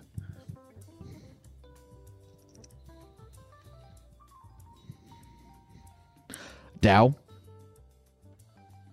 Yes. Dow, it says here that on Loveline 10 years ago, you said the words big fat cock, and you'd like to apologize to Dr. I Drew actually for said this. big fucking cock. Oh, okay. Was that a... And you had to apologize to who? I want to apologize to you, Dr. Drew. I've been carrying this burden for over a decade. Well, and it hurts me every time I listen to you on Dr. Drew After Dark. Oh, what's his name? I want to move on with my life, and What is it? Dow? I'm so glad I get to D-O-W, apologize finally. Okay, Dow, I accept your apology wholeheartedly, and I appreciate the manner in which it is offered, and I forgive you completely, and I assure you that there were no consequences for me in the big cock comment. And so I want you to not feel guilty. We're all good, and I appreciate the apology. Thank you, Dr. Drew. And just so you know, me and my big fat cock are doing fantastic. Oh, that is great news. Wonderful. That is great. That's amazing news. Congratulations. Thank you, to Dad. both And of you you. better believe I'm coming up in May. That's right. See you, Jeans. You're learning all of our... Oh, yeah. I feel like I'm getting into a lot of the lore. It's all sort of aloha. Yeah. It's all greetings Yes. and farewells. You better believe I'll be coming up in May is a good one. Yeah. And touch my camera through the fence. You'll hear that in a minute, no doubt. You have a lot of lore to you and... Lore? Yes, lore. Because this is all of your mom's house lore. Being lore in my career overall? I would say so. Okay, tell me how. Well, I mean, this is all your mom's house? This is all your mom's house stuff. This is all current, hip, now podcast stuff. So it's try it out. It's touch my camera through the fence. It's you better believe I'll be coming up in May. It's I. You'll hear more of it. How often are people coming up to you be like, I called you on the phone 20 years ago? Rare. Because most people, are really adults now. Yeah. They're not thinking about that. Yeah. So they probably called when they were 22. You'll get it. It's the same for you. Mm-hmm. When you were dressed up as a gecko 10 years ago. Yeah, I'm wondering, will people, they'll tell you. when they're in their 30s, be like, hey, I called you and you told me something and now I'm fucked up and I'm blaming you. They won't tell you that. I don't think they'll tell you that. But they'll tell you that I called. So let's talk to Kathy. Hello, Kathy. Hi. Hi, Kathy. Hi, how are you? We're good. What's happening? Doing good. How can we get you this evening? So I called and then I got a message from my partner that you have a sexual vibe. That sounds awful. I don't know how to phrase it. I'm so sorry. No apology needed. No apology needed. Just spill it out there. What's going on? So, I'm 32. I'll be 33 in August. Yeah. So, number one, I feel like my sex drive not as strong as I'd like it to be. Mm-hmm. And I mostly blame the Zoloft that I'm on. Not gonna lie. The what? What do you want? Wait, the what? Zoloft? She said Zoloft. Oh yeah. Well, that'll do Yeah, it. That yeah, will do it. That will shut you down. And okay. It's a serious thing, and it just can destroy relationships. And doctors don't talk enough to their patients about this. No, it can affect any the SSRI class of antidepressants can affect any stage of the sexual cycle, from arousal to erection to lubrication to pain with to orgasm. Every piece can be affected. And you should be able to get on something that doesn't do that so much. You got to talk. And if your doctor doesn't know the field enough, like he's not a psychiatrist, go see a specialist and say, "Look, my depression is bad, but I don't want to ruin my relationships. To help my depression. You shouldn't have anxiety, not depression. All right, or whatever. Sorry. You shouldn't have to do that. There's 10 different ways you could address that, and you shouldn't feel guilty about it. You shouldn't feel bad about it. I feel bad when my peers do this to people.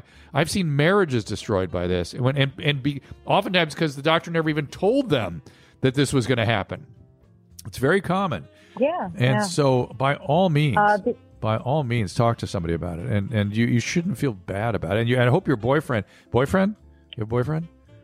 Girlfriend? I have a little bit of a unique situation. I was going to ask you some advice about that too. Well, girlfriend, yeah. Girlfriend. So is she pressuring you at all or anything, or making you feel bad about it? No. Okay, Nope, good. No, well, my that's partner good. is entirely supportive. That's good. So that's good. So at least she's with you on this, but even I'm sure she'd love to see you a little more too. So good. I mean, and if your anxiety or your psychiatric issue is so profound that you don't want to risk it, still that should be discussed explicitly with the prescribing doctors. Okay. Okay. Good, yeah, absolutely. Good for you. Good for you. What about this? You said there was some other weird thing going on. Something else going on? Well, not weird. I wouldn't say weird. I don't mean weird. Listen, I want to apologize. I didn't mean weird. Something else going on. It's fine. So my girlfriend is a trans woman who is not seeking bottom surgery, and I'm obviously totally fine with that. We vibe. She gives me the business. I give her the business. It's a grand old time. Yeah. Not to be too vulgar. My question is, so I work and I have a pretty physical job. I come home, I'm sore, I'm tired. I don't want to make it sound like I work construction, but yeah. I'm a little sore. Yeah. And even on the weekends sometimes working up the energy to No, I get it. You're getting what's her name? I'm sorry. Kathy. Kathy, you're getting a double whammy though. I mean, you're getting the low libido, so you don't have the motivation to step up and try to push past the fatigue, and you got the fatigue, which is real. It's real. I mean, you're entitled to be tired at the end of the day. So when things go like this, it's the medicine more than anything. It really is, and it's so sad to me that when people lose that, they lose a certain kind of connection with their partner. That it's I don't know. I don't like it when that happens. You're losing an important piece, or at least you're reducing it. Go ahead. Sorry. Go ahead. So you're saying that if I talk to my doctor and get my SSRI switch, the fatigue from work won't be. No, I'm not really. Yeah, that is what I'm saying. I'm saying you'll still have the fatigue, but if you have libido, you'll find ways around it. You'll figure that out, right? I mean, you figure it out when your sex drive is out. Yes. Yeah. Yes. But I'm glad your partner is giving you, what do you say, giving each other the business? Whatever you say. I like that. You give each other the business. Congratulations. It sounds like a cool relationship, and yeah, Keep. It is. It's Good. wonderful. I love her very much. Good. Thank That's you. Awesome. Wonderful to hear that Good you for found someone that. Have you been searching for a long time? You see the difference, by the way, Yeah. between people who are like, I don't know. It's like, no, I'm good. Right, exactly. Going back into what we were just talking about, it seems like you guys, there's no questions being asked here. They're just good, and that's what you're looking for. Yeah, no, I love her very much, and I have been searching for a long time. I dated a slew of losers. Sometimes it takes a not while. to say I had my own issues too, but I picked a winner this time. Good. And thanks to her, I have a wonderful stepson, and that's great. Takes what it takes. Takes what it takes. Like my wife always says, you got to kiss a lot of frogs or geckos in our case. Yeah. So. Yeah. Thank you for calling, Kathy. Well, thank you so much. bet. I'm definitely going to talk to my doctor. Yes, please do. Please do. It makes me sad. How long were you searching before you found your wife? I was 24 when we connected. 24. But then we were on and off for several years. We got married in 31. Okay. So when you say on and off, what was the on and off situation? The on and off was we were in our 20s and we were living in different cities, and I was an idiot and wasn't ready and that kind of stuff. Mm-hmm. So I blame myself more than anything. Mm-hmm. Was there any of that going on? Of what we told that previous caller of if they want to be with you, they will. If they won't, they won't. Yeah, it was a little different. It was a little different. It was I really wanted to be with her, but I really didn't want to get married. And she really did want to get married. Sure. And I just knew I wasn't ready. I just wasn't ready. I barely had my head on my shoulders. It was, I couldn't have done it. Mm-hmm. And I would have screwed things up, I'm sure, had we tried. A lot of men will feel that. They feel like I need to be at a certain place to be ready. Of course. Or else not everyone feels that way. Some people are just ready to go. Sure. But some of us are just like, I got to understand what I'm doing, who I am, what my career. I couldn't have done it. It seemed anathema to me. And when I was ready, I was ready. How did you know that you were ready? I didn't really. She came back into my life, and it felt totally different. And she started pushing the issue again. I was like, all right, I definitely want to be with you. I mean, there's really something here, and it has just expanded since then. Yeah. And the really, I always tell people the acid test is on your wedding day, walking to the altar and at the altar. You feel like you don't know until you'll have a very vivid experience, I predict, Sure. if you really want to be there. Sure. Well, what if did you that really feel like don't want to be, if you really don't want to be there, you'll have cold feet. Yeah. You'll start thinking, "What am I doing? Why am I doing this? I should run away." People have those thoughts. Every time I've heard somebody talk about that, it doesn't go well.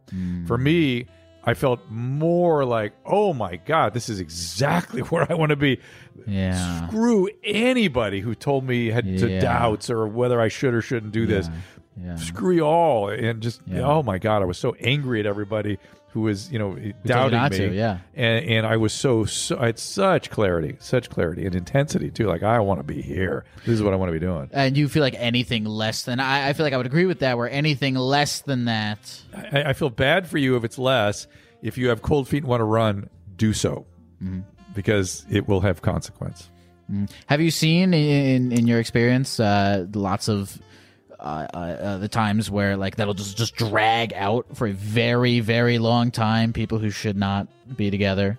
Oh yeah. Especially when they have these big expensive marriages and weddings, and they want to, my family will kill me and blah blah blah. Yeah. What do you think are the primary reasons for that? These social shame or anything like that? Why they stick with it? Yeah. Well, they're doing. Well, there's a million reasons, but a common one is they're marrying somebody that they think they're supposed to marry. Sure. That kind of thing. Sure. And it's one thing to have your scripts match, like your life. You have similar life courses. You come from similar systems. You understand things the same way. You have the same goals, same everything.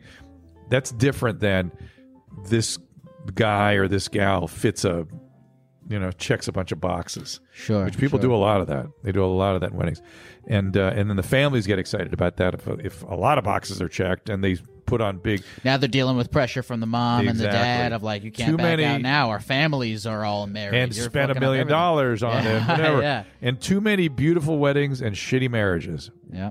The marriage is what's supposed to be nice, not the wedding. Yeah, I mean, the fact that people will go into debt to fund a wedding is fucking insane to me. Beautiful weddings do not predict beautiful marriages. There's probably almost an inverse relationship. Right. I mean, it comes from people just wanting to have approval from other people over whatever it is they're doing with their life. I guess. Oof, I feel bad for people like that. Let's see here.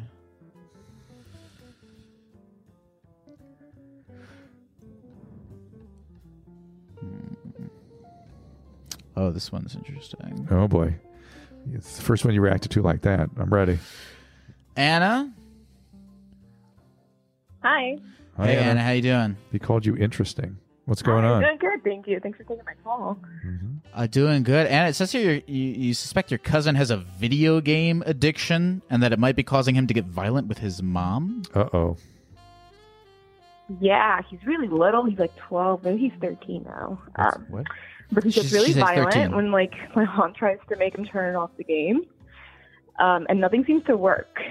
And I'm kind of curious, like, short of, like, calling the police on him when he gets violent, like, what do you do with kids like that? That is a mental health problem. That is not a parenting problem. That is a mental health problem. And that kid needs to be evaluated. Right? Oftentimes, behind video game compulsion is a serious mental illness. And I'm not saying always, there can be video game addictions, and there can be compulsions, and people could just use them excessively, and people can become professional video game, competitors. I understand that. But if you're not functioning, if you're disrupting relationships, if you're violent, this is time for a mental health professional for sure. For sure. Okay?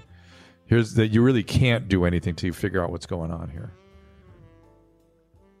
Yeah, he's on, like, some wait lists to get evaluated. But, like, in the meantime, I just wonder, like, what can she do if he's getting physically violent with her?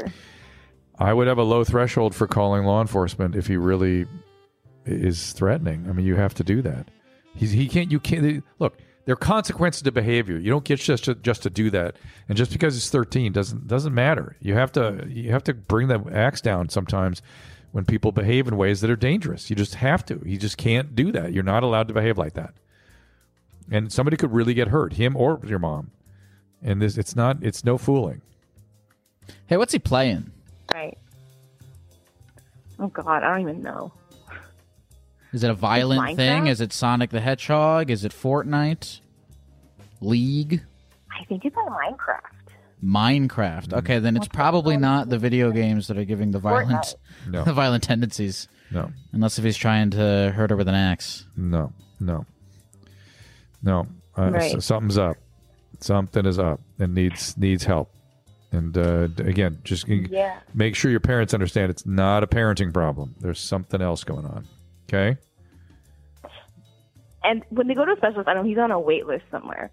Like, do all therapists know how to handle stuff like that? Like, What kind of services? video game addiction? Yeah. I mean, again, it's not just the video game. It's what is going on underneath there that needs to be evaluated. Is he going to see a psychiatrist? I think he's going to go to a clinic with, like, a whole team. A teen clinic. Mm-hmm. Good. That's fine. That's fine. They'll help him. They for sure they see lots of this kind of stuff. That's good. Okay. Yeah, and look, it's nice that you care. I feel like there's a tough thing where like you are sort of removed in like how much you can do about this situation, but it's very nice to hear that you care so much about your cousin to want to intervene and help with this, because this is a really, really tough problem that you could very easily just be like, when he starts, just be like, I'm out. Yeah. If he starts throwing a fit or if they call the police, I'm getting the fuck out of here. I don't want to deal with this. But, we can really tell that you care about your cousin by the fact that you're even questioning what it is that you can do to intervene in this situation. So, I think that's very nice. Yeah. Right. And no, thank you. I appreciate it. And it's good that the mom is it his mom, your aunt, or your mom? It says my aunt, it's his mom. Yeah. It's good that she has been being proactive and hang on a second. Yeah. And that he that she's taken proper action. That's very, very commendable, because a lot of parents get into denial and don't do what they need to do. It's good that she is. My skin just came off. Right. It's weird. There we go. That's the thing about the gecko parts. They always grow back. Yeah. Anna, good luck to you, and thank you for calling. All right. Thank you. Bye. You play any video games? I playing one? Do you play any video games? No, I really don't. You never in your life played a video game? My sons did. I picked it up a couple times. I can't even do it. Literally. And I thought probably best. Not even like something simple like a fucking Candy Crush? No. You do Sudoku? No. But you got to do something to... What do you do when you're trying to turn off your brain? I work out and listen to podcasts. Okay. Yeah, that's my sort of my meditation. You listen to a lot of podcasts? I do. Do you not, like, if your whole job is radio and podcast, do you not be like, I'm sick of podcasts? Sometimes lately I've been working on languages with YouTube teachers and things. Oh, okay. What are you learning? French. I learned Greek for a minute. Greek? Yeah, because I feel like there's not a lot you can do with that. There isn't, and it's a weird language. Greece. We were going to Greece, and so I thought, all right, I'm gonna do, and it helped me with my COVID fog. It really helped. And there's one strange thing about language. When you start a language, which I haven't done in years, you really pick stuff up very quickly. It feels like surprising, and then not. Then it just plateaus. No, but it's like there's what is it? The Pareto principle, the 20, where it's like you really only need to know so many words to get around. Yeah. And I was telling people that my Greek was sort of a parlor game. Yeah, because I only learned I, we, and I didn't do any other conjugations. And just learned words about food and things like that, things at hotels, and was pretty good. Mm-hmm. So, I mean, I learned. I studied in Italy, and I learned a pretty damn good amount of Italian in 1 month. And I had this epiphany where I was like, "Oh, it took me 1 month to like learn somewhat basic conversational Italian. What the fuck else could I do in 1 month? Like, I'm always overestimating the amount of time it takes to like fucking learn to play guitar, physics. I keep fantasizing going back to piano and stuff." But French, I studied a long time, but I could never speak it. And then I was like, I'm going to speak it, and I'm getting pretty good now. Do you feel like even after you take your are you doing this in anticipation for going on a trip? I did it in anticipation going on. We did also go to France, and I just kind of stayed with it. And you're staying with it. It just feels good for my brain. Yeah, it just feels good. It's hard when you don't have a reason anymore. It is, and I lose motivation sometimes, but I'm so pissed that I've got this huge vocabulary and I do understand everything that I can't just speak it. That's ridiculous. Wait, where are you going to go? Where does anyone? I don't care. I just, after all these years of studying and reading French and stuff, God damn it! Finally, I'm going to speak it. That's all. I'm just I'm tired of this. I'm going to speak it. You ever go on Omegle? A what? You know what Omegle is? No. It's like this thing where you can set it to it's this thing that like hooks you up on video chats with random strangers. A lot of the time it's used for people to jerk off, but there's a lot of people not jerking off. What was the chat roulette? Yeah. But you can set it for like a French person. Yeah, for a French person. I did that for like Italian a little bit. And would somebody actually talk to you? Yeah, you can get people to talk to you. Huh. You also a lot of people jacking off, but if you can get past that. Okay. What's it called? Omegle. I mean, I think they have it for chat roulette, but chat roulette. They both have a lot of people jacking off. I'll just hire a tutor. I'm gonna hire a tutor. It seems a little safer. That sounds like a better idea. Yeah.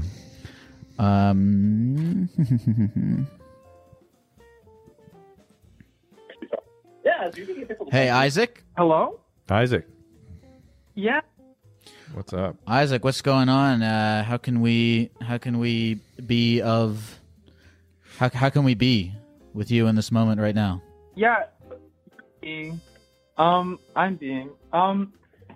I'm being horny actually, which is not good because I can't do anything about it because I injured myself playing piano. Wow, this is an interesting story. So what was the nature of the piano injury? So I'm a jazz studies major in college, my senior year, and I've been doing like this stuff. So like I couldn't play guitar for a while, and so I was just kind of thinking about what else can I do for music? And piano is really good. It's very all the notes are right in front of you. But you use your hands so much, and the body has this cruel way of telling you to stop, and it just kind of breaks down. A little bit of like arthritis type. So you don't know what the injury is. You've not been evaluated yet. No, I mean, Hey, Isaac. Yes or no? Yes or no? You saw an orthopedist or a specialist in hand, and they gave you a diagnosis. Yes or no? Yes. Okay. What's the diagnosis? Hang on. No buts. What's the diagnosis? What's the diagnosis? Diagnosis. Okay, hold on. I have this thing here. Okay, good. Tells me. Good. Okay, they wrote 1 PCP, 2 physical therapy, 3 specialist ? Okay, so that's all. That's all. That's not diagnosis. That's all treatment. That's all treatment. Absolutely. Yeah. So what was the diagnosis? I need to do that. Yeah, we need to see the specialist. And is it in both hands? Yeah, it is. Both hands. Why don't you teach them about fleshlights? Sing them. Have you tried? Strap one to the wall. You have one that straps onto the wall. No, I said I could. I was just kind of going with that idea. Okay, what's your apprehension about getting a sex toy that you can strap to a wall? Well, I don't know. I guess that's a good question. Why don't I just... I guess I'd have to order it online. Yeah. My parents look, Isaac, here's the thing. As I know you feel like you're frustrated with your inability to express your horniness, but at the end of the day, if there is a will, there is a way. There is technology today. There is. You live in a time of advanced technologies. I feel like you haven't given just enough get a vibrator thought. even, or just whatever. I mean, to you haven't done any solution-based thinking to this problem, it sounds like. Agreed. And I think that do a quick Google search for hands-free masturbation devices. You don't even have to do anything. Look you at you, can just Mr. Gecko. stick your dick in it. Yeah. Press Google a remote control thing. Never would have thought of that. It'll see? do all the work for you. And hey, listen, when your hand heals, you might be like, "Oh, I'm so glad that this whole ordeal happened." Yeah, don't use my hands free forever. Because now I found a great place, great way to do it. Hands free forever. Bluetooth pocket pussy. HFF. That's a good solution. But yeah, no, that's a good solution. I was thinking about going celibate too, because there's a lot of value to be gained in that. There's celibate a lot of... is not what's the word I'm looking for when you don't have any sexual activity? Celibate? Celibate means you don't have activity with somebody else, doesn't it? I have to look this up. Oh, you're going no fap. Yeah, nothing. I think that's what he's saying. Imagine all the things. Were you about to say, imagine all the things you could accomplish if you didn't masturbate? Yeah. Hey, you could learn French. No. Mm-hmm.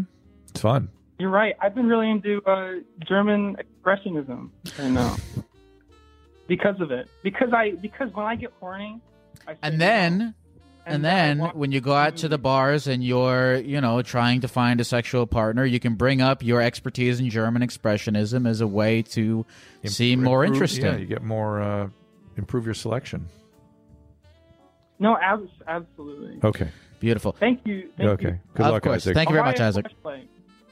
Yes. Thank you very much. Or Google, like we said, Google it. Hands free forever. Have you ever used one of those fleshlight things? No, I actually haven't. But they look cool. People should enjoy. I used when I was 14. I took I took 2 sponges and I took a plastic glove, put it in between the sponges. Yeah. Took that little plastic glove sponge sandwich, put it into a Pringles can. Oh my God, you're a genius. Took the rim of it. I'm sure many young teens have had evil genius solutions like that. And then it makes a little Pringles can. Yep. Good for you. Vagina. Oh my God. Because when you're 14, you can't, buy the thing. No, look, 14-year-olds are males. They got energy.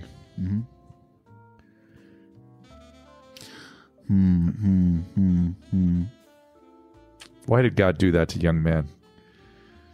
You know what I mean? No, he's definitely a sadist, that God. One of the first things that transgender patients, female to male, tell me is, "Oh my God, I'm so sorry. Like I didn't know this is what you were contending with." And my response is, "Yeah, this is what it feels like all the time. But imagine you're 13 contending with that." Yeah, they're having that. That must be interesting. That being able to have through your life, fully been able to experience both sides of it. We should be mining that people that have those experiences more for to help people understand the differences and what people are experiencing, and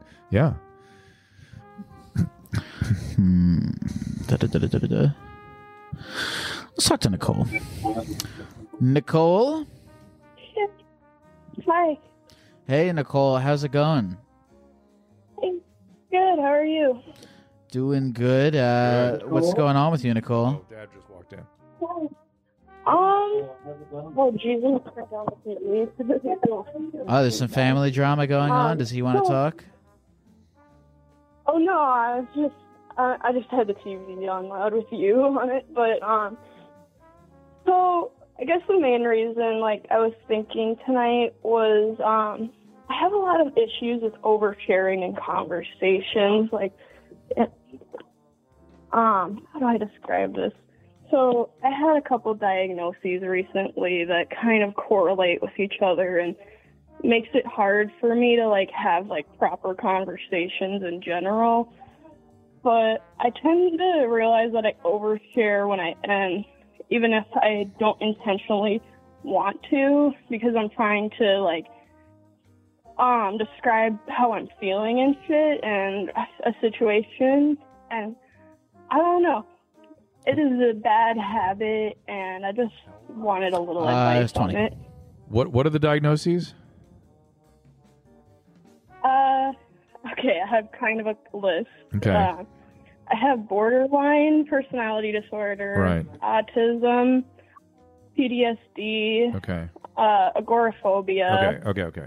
So anxiety and depression. Right. Of course, that's all that stuff is the PTSD, the trauma is the PTSD, the trauma is the borderline, the anxiety goes with the borderline. But here's the thing about borderline. People with borderline disorder are, I know what you're talking about.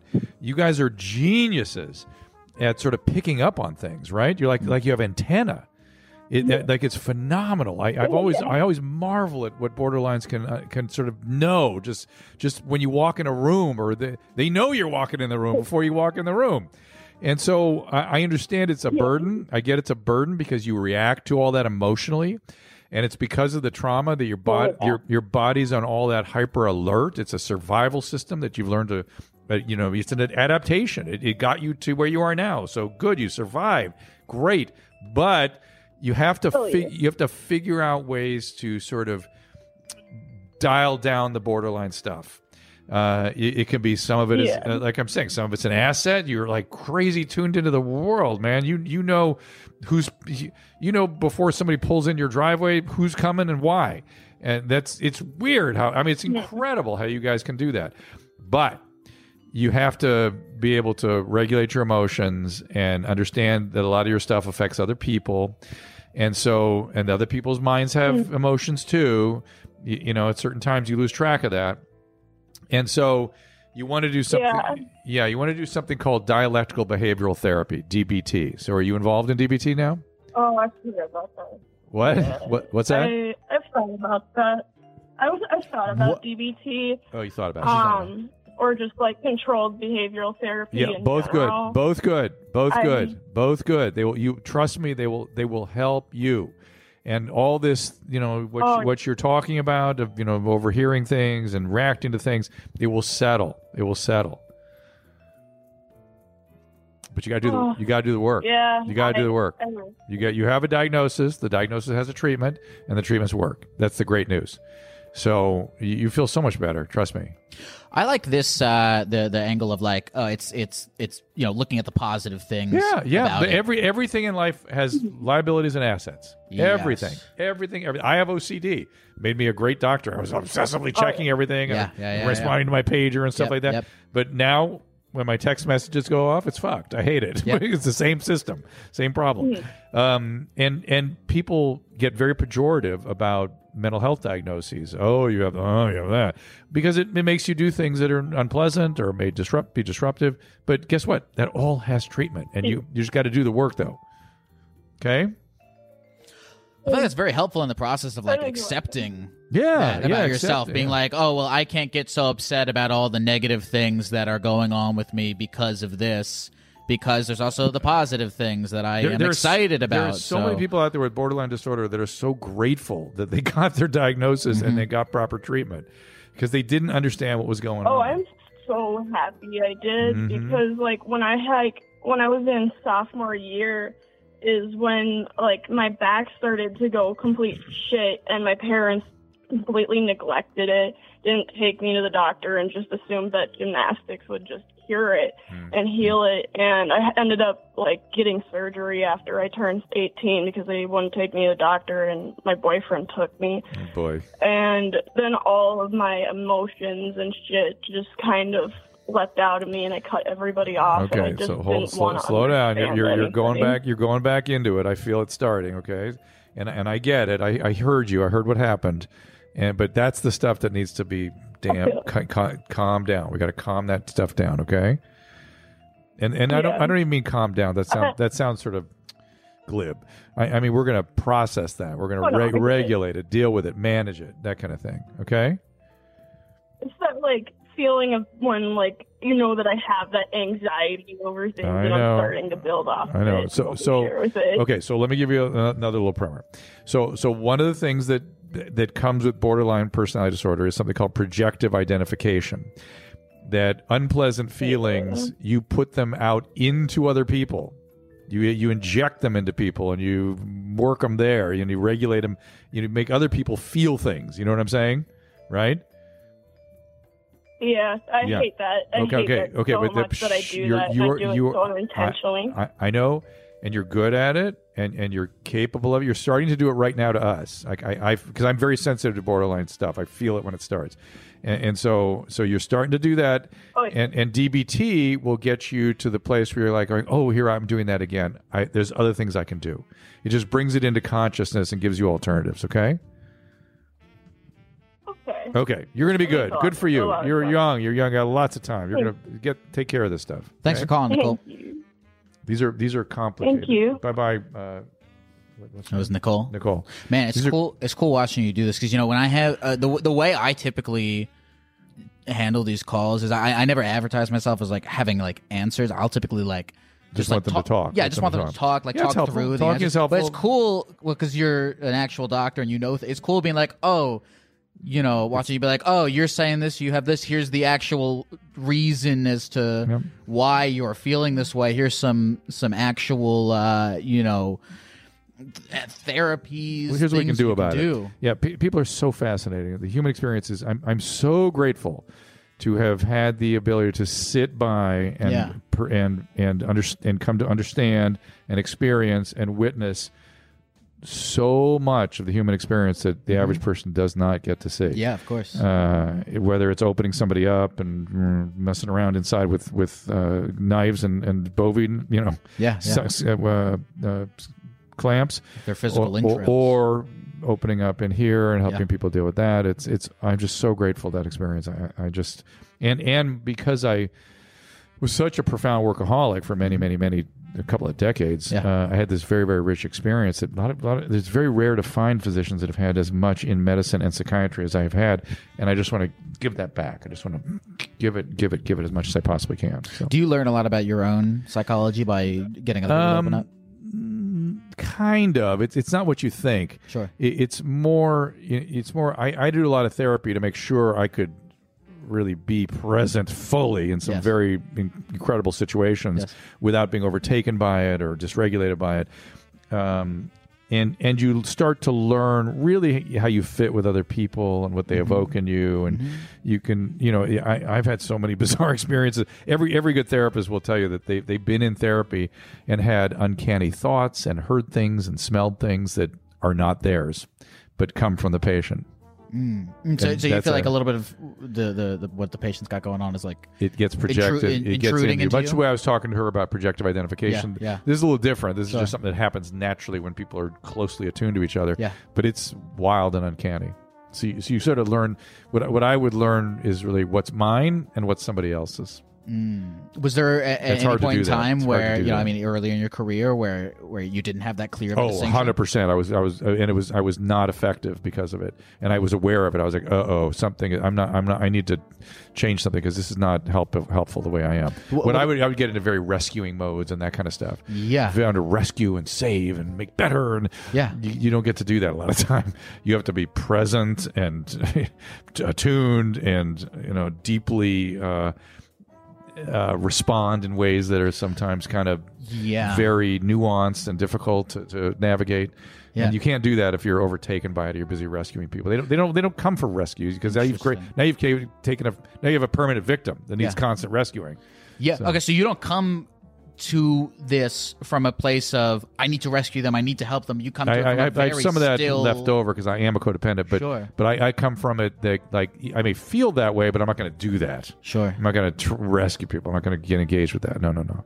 Yeah. I mean, do you feel like that's a lot? That's a heavy burden to put on yourself. Like, what? To always want to help people. No. But like, I don't know. Do you feel like it's possible to help everyone?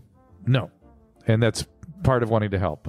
Yeah. Yes, it's like you do what you can. Mm-hmm. Like I told you at the ambulance driver, you got a skill set, you got some experience, you do what you can. Mm-hmm. You do what you can. But I don't know. I'm just great. I know how to express it, but just grateful that I can offer something and that I commune with people in a certain way where I get to see these things that are important. Mm-hmm.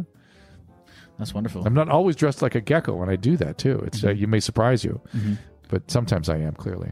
I like the cool thing about having guests on in a gecko is that I feel like you're like a different guy. Knocks you down to size. In a sense. This is like look, my legs are showing. It's like Masked Singer. You become the character. That's exactly. I'm telling you that I did that show too, and that was weird. That was wild. You do become the character a little bit. Do you feel like you're becoming the character? So I'm becoming a character. I'm not the character. I need a little more time in this outfit to become the character. How are you feeling? You down to take a few more? What's your sort of Brahma? I don't want to keep you here forever. Oh, it's late. I got to get home. Okay, let me know. We do one more. Want to do one more? Okay, great. Let's see here. Anything stepping out at you? Here, look through the. Hang on a second. Too fast. Sure. Keep scrolling. Oh, jeez. Some of these are tough. Oh, boy. My goodness. Let's do the sleep sex. Sleep sex, that's great. A good one. Hello, Sam. Hey. What's up, cool, Sam? Cool to be the last call, at least of this. Cool to have you as the last call. call. To you, Dr. Drew. Thanks, Sam. What's going on? Nothing much. Just been on hold for a while in anticipation. Well, here we are. It's happened. Anticipate no more. You're the one. What's going on? My tail's coming out. Just something that I've wanted to talk to Dr. Drew about for a while. So I don't know if it's technically a condition, but essentially, so I essentially have sex in my sleep. Like with my partner, I initiate and I'll just say the word continue. Yeah. With sex without me completely asleep, without any knowledge of what's happening. So you have complete. I'm the one that initiates. So hold on. So you have complete amnesia. You never wake up in the middle of it or anything like that. I usually wake up in the middle of it just from like jostling or whatever, but and I have woken up to just like making out, but I have also woken up completely like in the middle of like. Okay, and how does your partner feel about this? Usually they do not realize until I wake up and I'm like, wait, what? Oh. And have you discussed this with them? Have you discussed this with them? Yes, yeah, at length. And, okay, so it's not like somebody's feeling violated or raped or whatever. None of those kinds of feelings flying around. No. Okay. Oh no, not in the slightest. We both discussed it at length, and they appear to be okay with it, at least from what we have discussed. And Okay, good. I All right. personally have no problem with it. Okay, so let's just talk about these. This is a sleep disturbance. The way we think about it is essentially anything you do awake, you can do in your sleep. Literally anything. And this is sort of in the zone of sleepwalking and sleep eating. Sleep sex is much more common than people realize. It's actually not at all uncommon. And it doesn't necessarily need treatment. Did you sleepwalk when you were a kid? I have sleptwalked my entire life. Yeah, I've woken up in a variety of places. Yeah, so this is all part of that. And you could get a sleep study and see what's happening, that, they can kind of evaluate it. And you really want to take medication because you're having sex with your partner and they're cool with it, you're cool with it. I don't know. And did you have night terrors growing up? Never night terrors, although oddly enough, I have very weird reoccurring dreams. Mm-hmm. Usually they're different in some respects. Yeah. And this is completely off the topic, but there were always zombie apocalypse dreams. Yeah. It's not off topic. And it's always there was something weird about doors. Yeah. And would you sometimes wake up with a zombie lying on top of you and you couldn't move? That never happened, although I have had sleep paralysis for a different thing. Right. So sleep paralysis goes with this too, right? And hypnagogic hallucinations are common with sleep paralysis. So you kind of have the full spectrum of sleepwalking. Really, is really what it all is. It's like you're sleep cycling. I'm not an expert in this, but essentially you don't wake up and go to sleep and REM normally. You sort of going in and out of these things, sort of in some way that's not quite consistent with going all the way to sleep and waking all the way up. You're in this sort of twilight hypnagogic state when you're doing, and you start doing stuff, and that some people are just that way. I wouldn't worry about it. It can sometimes be associated with sort of seizure phenomenon. Probably the most responsible thing for me to tell you is go see a sleep doctor or a sleep neurologist, particularly because again, I'm not, rarely it could be a brain tumor and things like that as well. So it's irresponsible of me to say just blow it off. But the reality is these things, are just, kind of, I wouldn't even say unpleasant. There's normal variants, right? So, and especially when you have a partner that's into it and you're cool with it. I mean, that's more of the stuff I worry about. I worry about you falling. I worry about you driving. I worry about you, with sharp objects or eating when you don't want to eat. And I worry about the partner feeling out of control and violated. So, okay. Do you ever enjoy any of these dreams? Like you find them thrilling? What was it? The zombie dreams? The zombie dreams. What's that?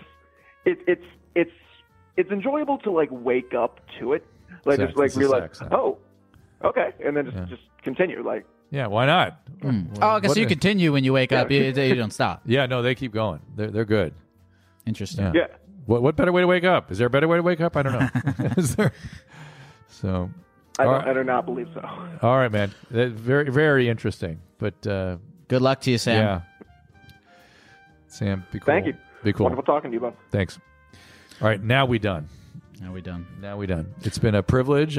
Particularly with the world out there that you bring in, and I love the fact that a lot of them are what we call mommies. They come from your mom's house, and there's big overlap evidently between our worlds. I'm happy to hear it, man. Yeah. It's been this is like a master class watching you take these calls. It's been super cool, man. I'm honored that you came on. My pleasure. Thank you for doing this. You clearly have an audience that loves you and wants to chat with you, and that a lot of digital and streaming stuff is people want to hang out and talk, and you give them that chance. So good for you. Thank you, man. I appreciate it.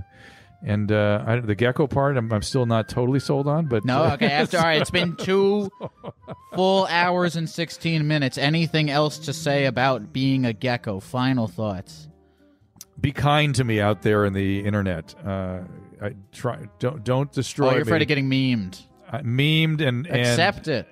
Well, and just be kind. I come to you here in peace, dressed as a gecko, and that's my commitment to you all and to you too, but mostly to your audience. I'm willing to do this to sit and. They're cool. I don't think they'll have a. Are you worried about a spin on it of some kind that is dark? I'm worried that it will emerge someday when I'm trying to do something very serious, and people. This is the thing. People. when you're physicians, you're not allowed to do anything unusual. And I've always sort of pushed that envelope a little bit. Well, I'm honored that you would. This is evidence. Today is evidence. And Krista's here. And I can't shout out to Krista for putting this together. I can't say no to Krista. There's no saying no. You'll learn this. There's no saying no to Krista. So that's I'm here. It's been an honor. Right, man. Great Dr. to meet you. Drew. See you. Thank you, man. Pleasure. Thank you so much. Therapy Get-Go's on the line, taking your phone calls every night. Therapy Get-Go's doing it right, teaching you how to live your life, but he's not really an expert.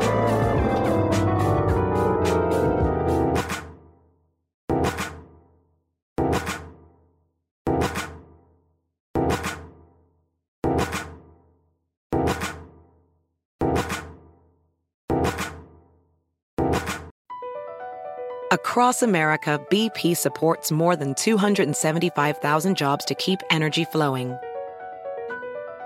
Jobs like updating turbines at one of our Indiana wind farms and producing more oil and gas with fewer operational emissions in the Gulf of Mexico. It's and, not or. See what doing both means for energy nationwide at bp.com/investing in America. Everybody in your crew identifies as either Big Mac Burger, McNuggets, or McCrispy Sandwich. But you're the Filet-O-Fish Sandwich all day. That crispy fish, that savory tartar sauce, that melty cheese, that pillowy bun. Yeah, you get it. Every time. And if you love the Filet-O-Fish, right now you can catch two of the classics you love for just $6. Limited time only. Price and participation may vary. Cannot be combined with any other offer. Single item at regular price. Ba-da-ba-ba-ba.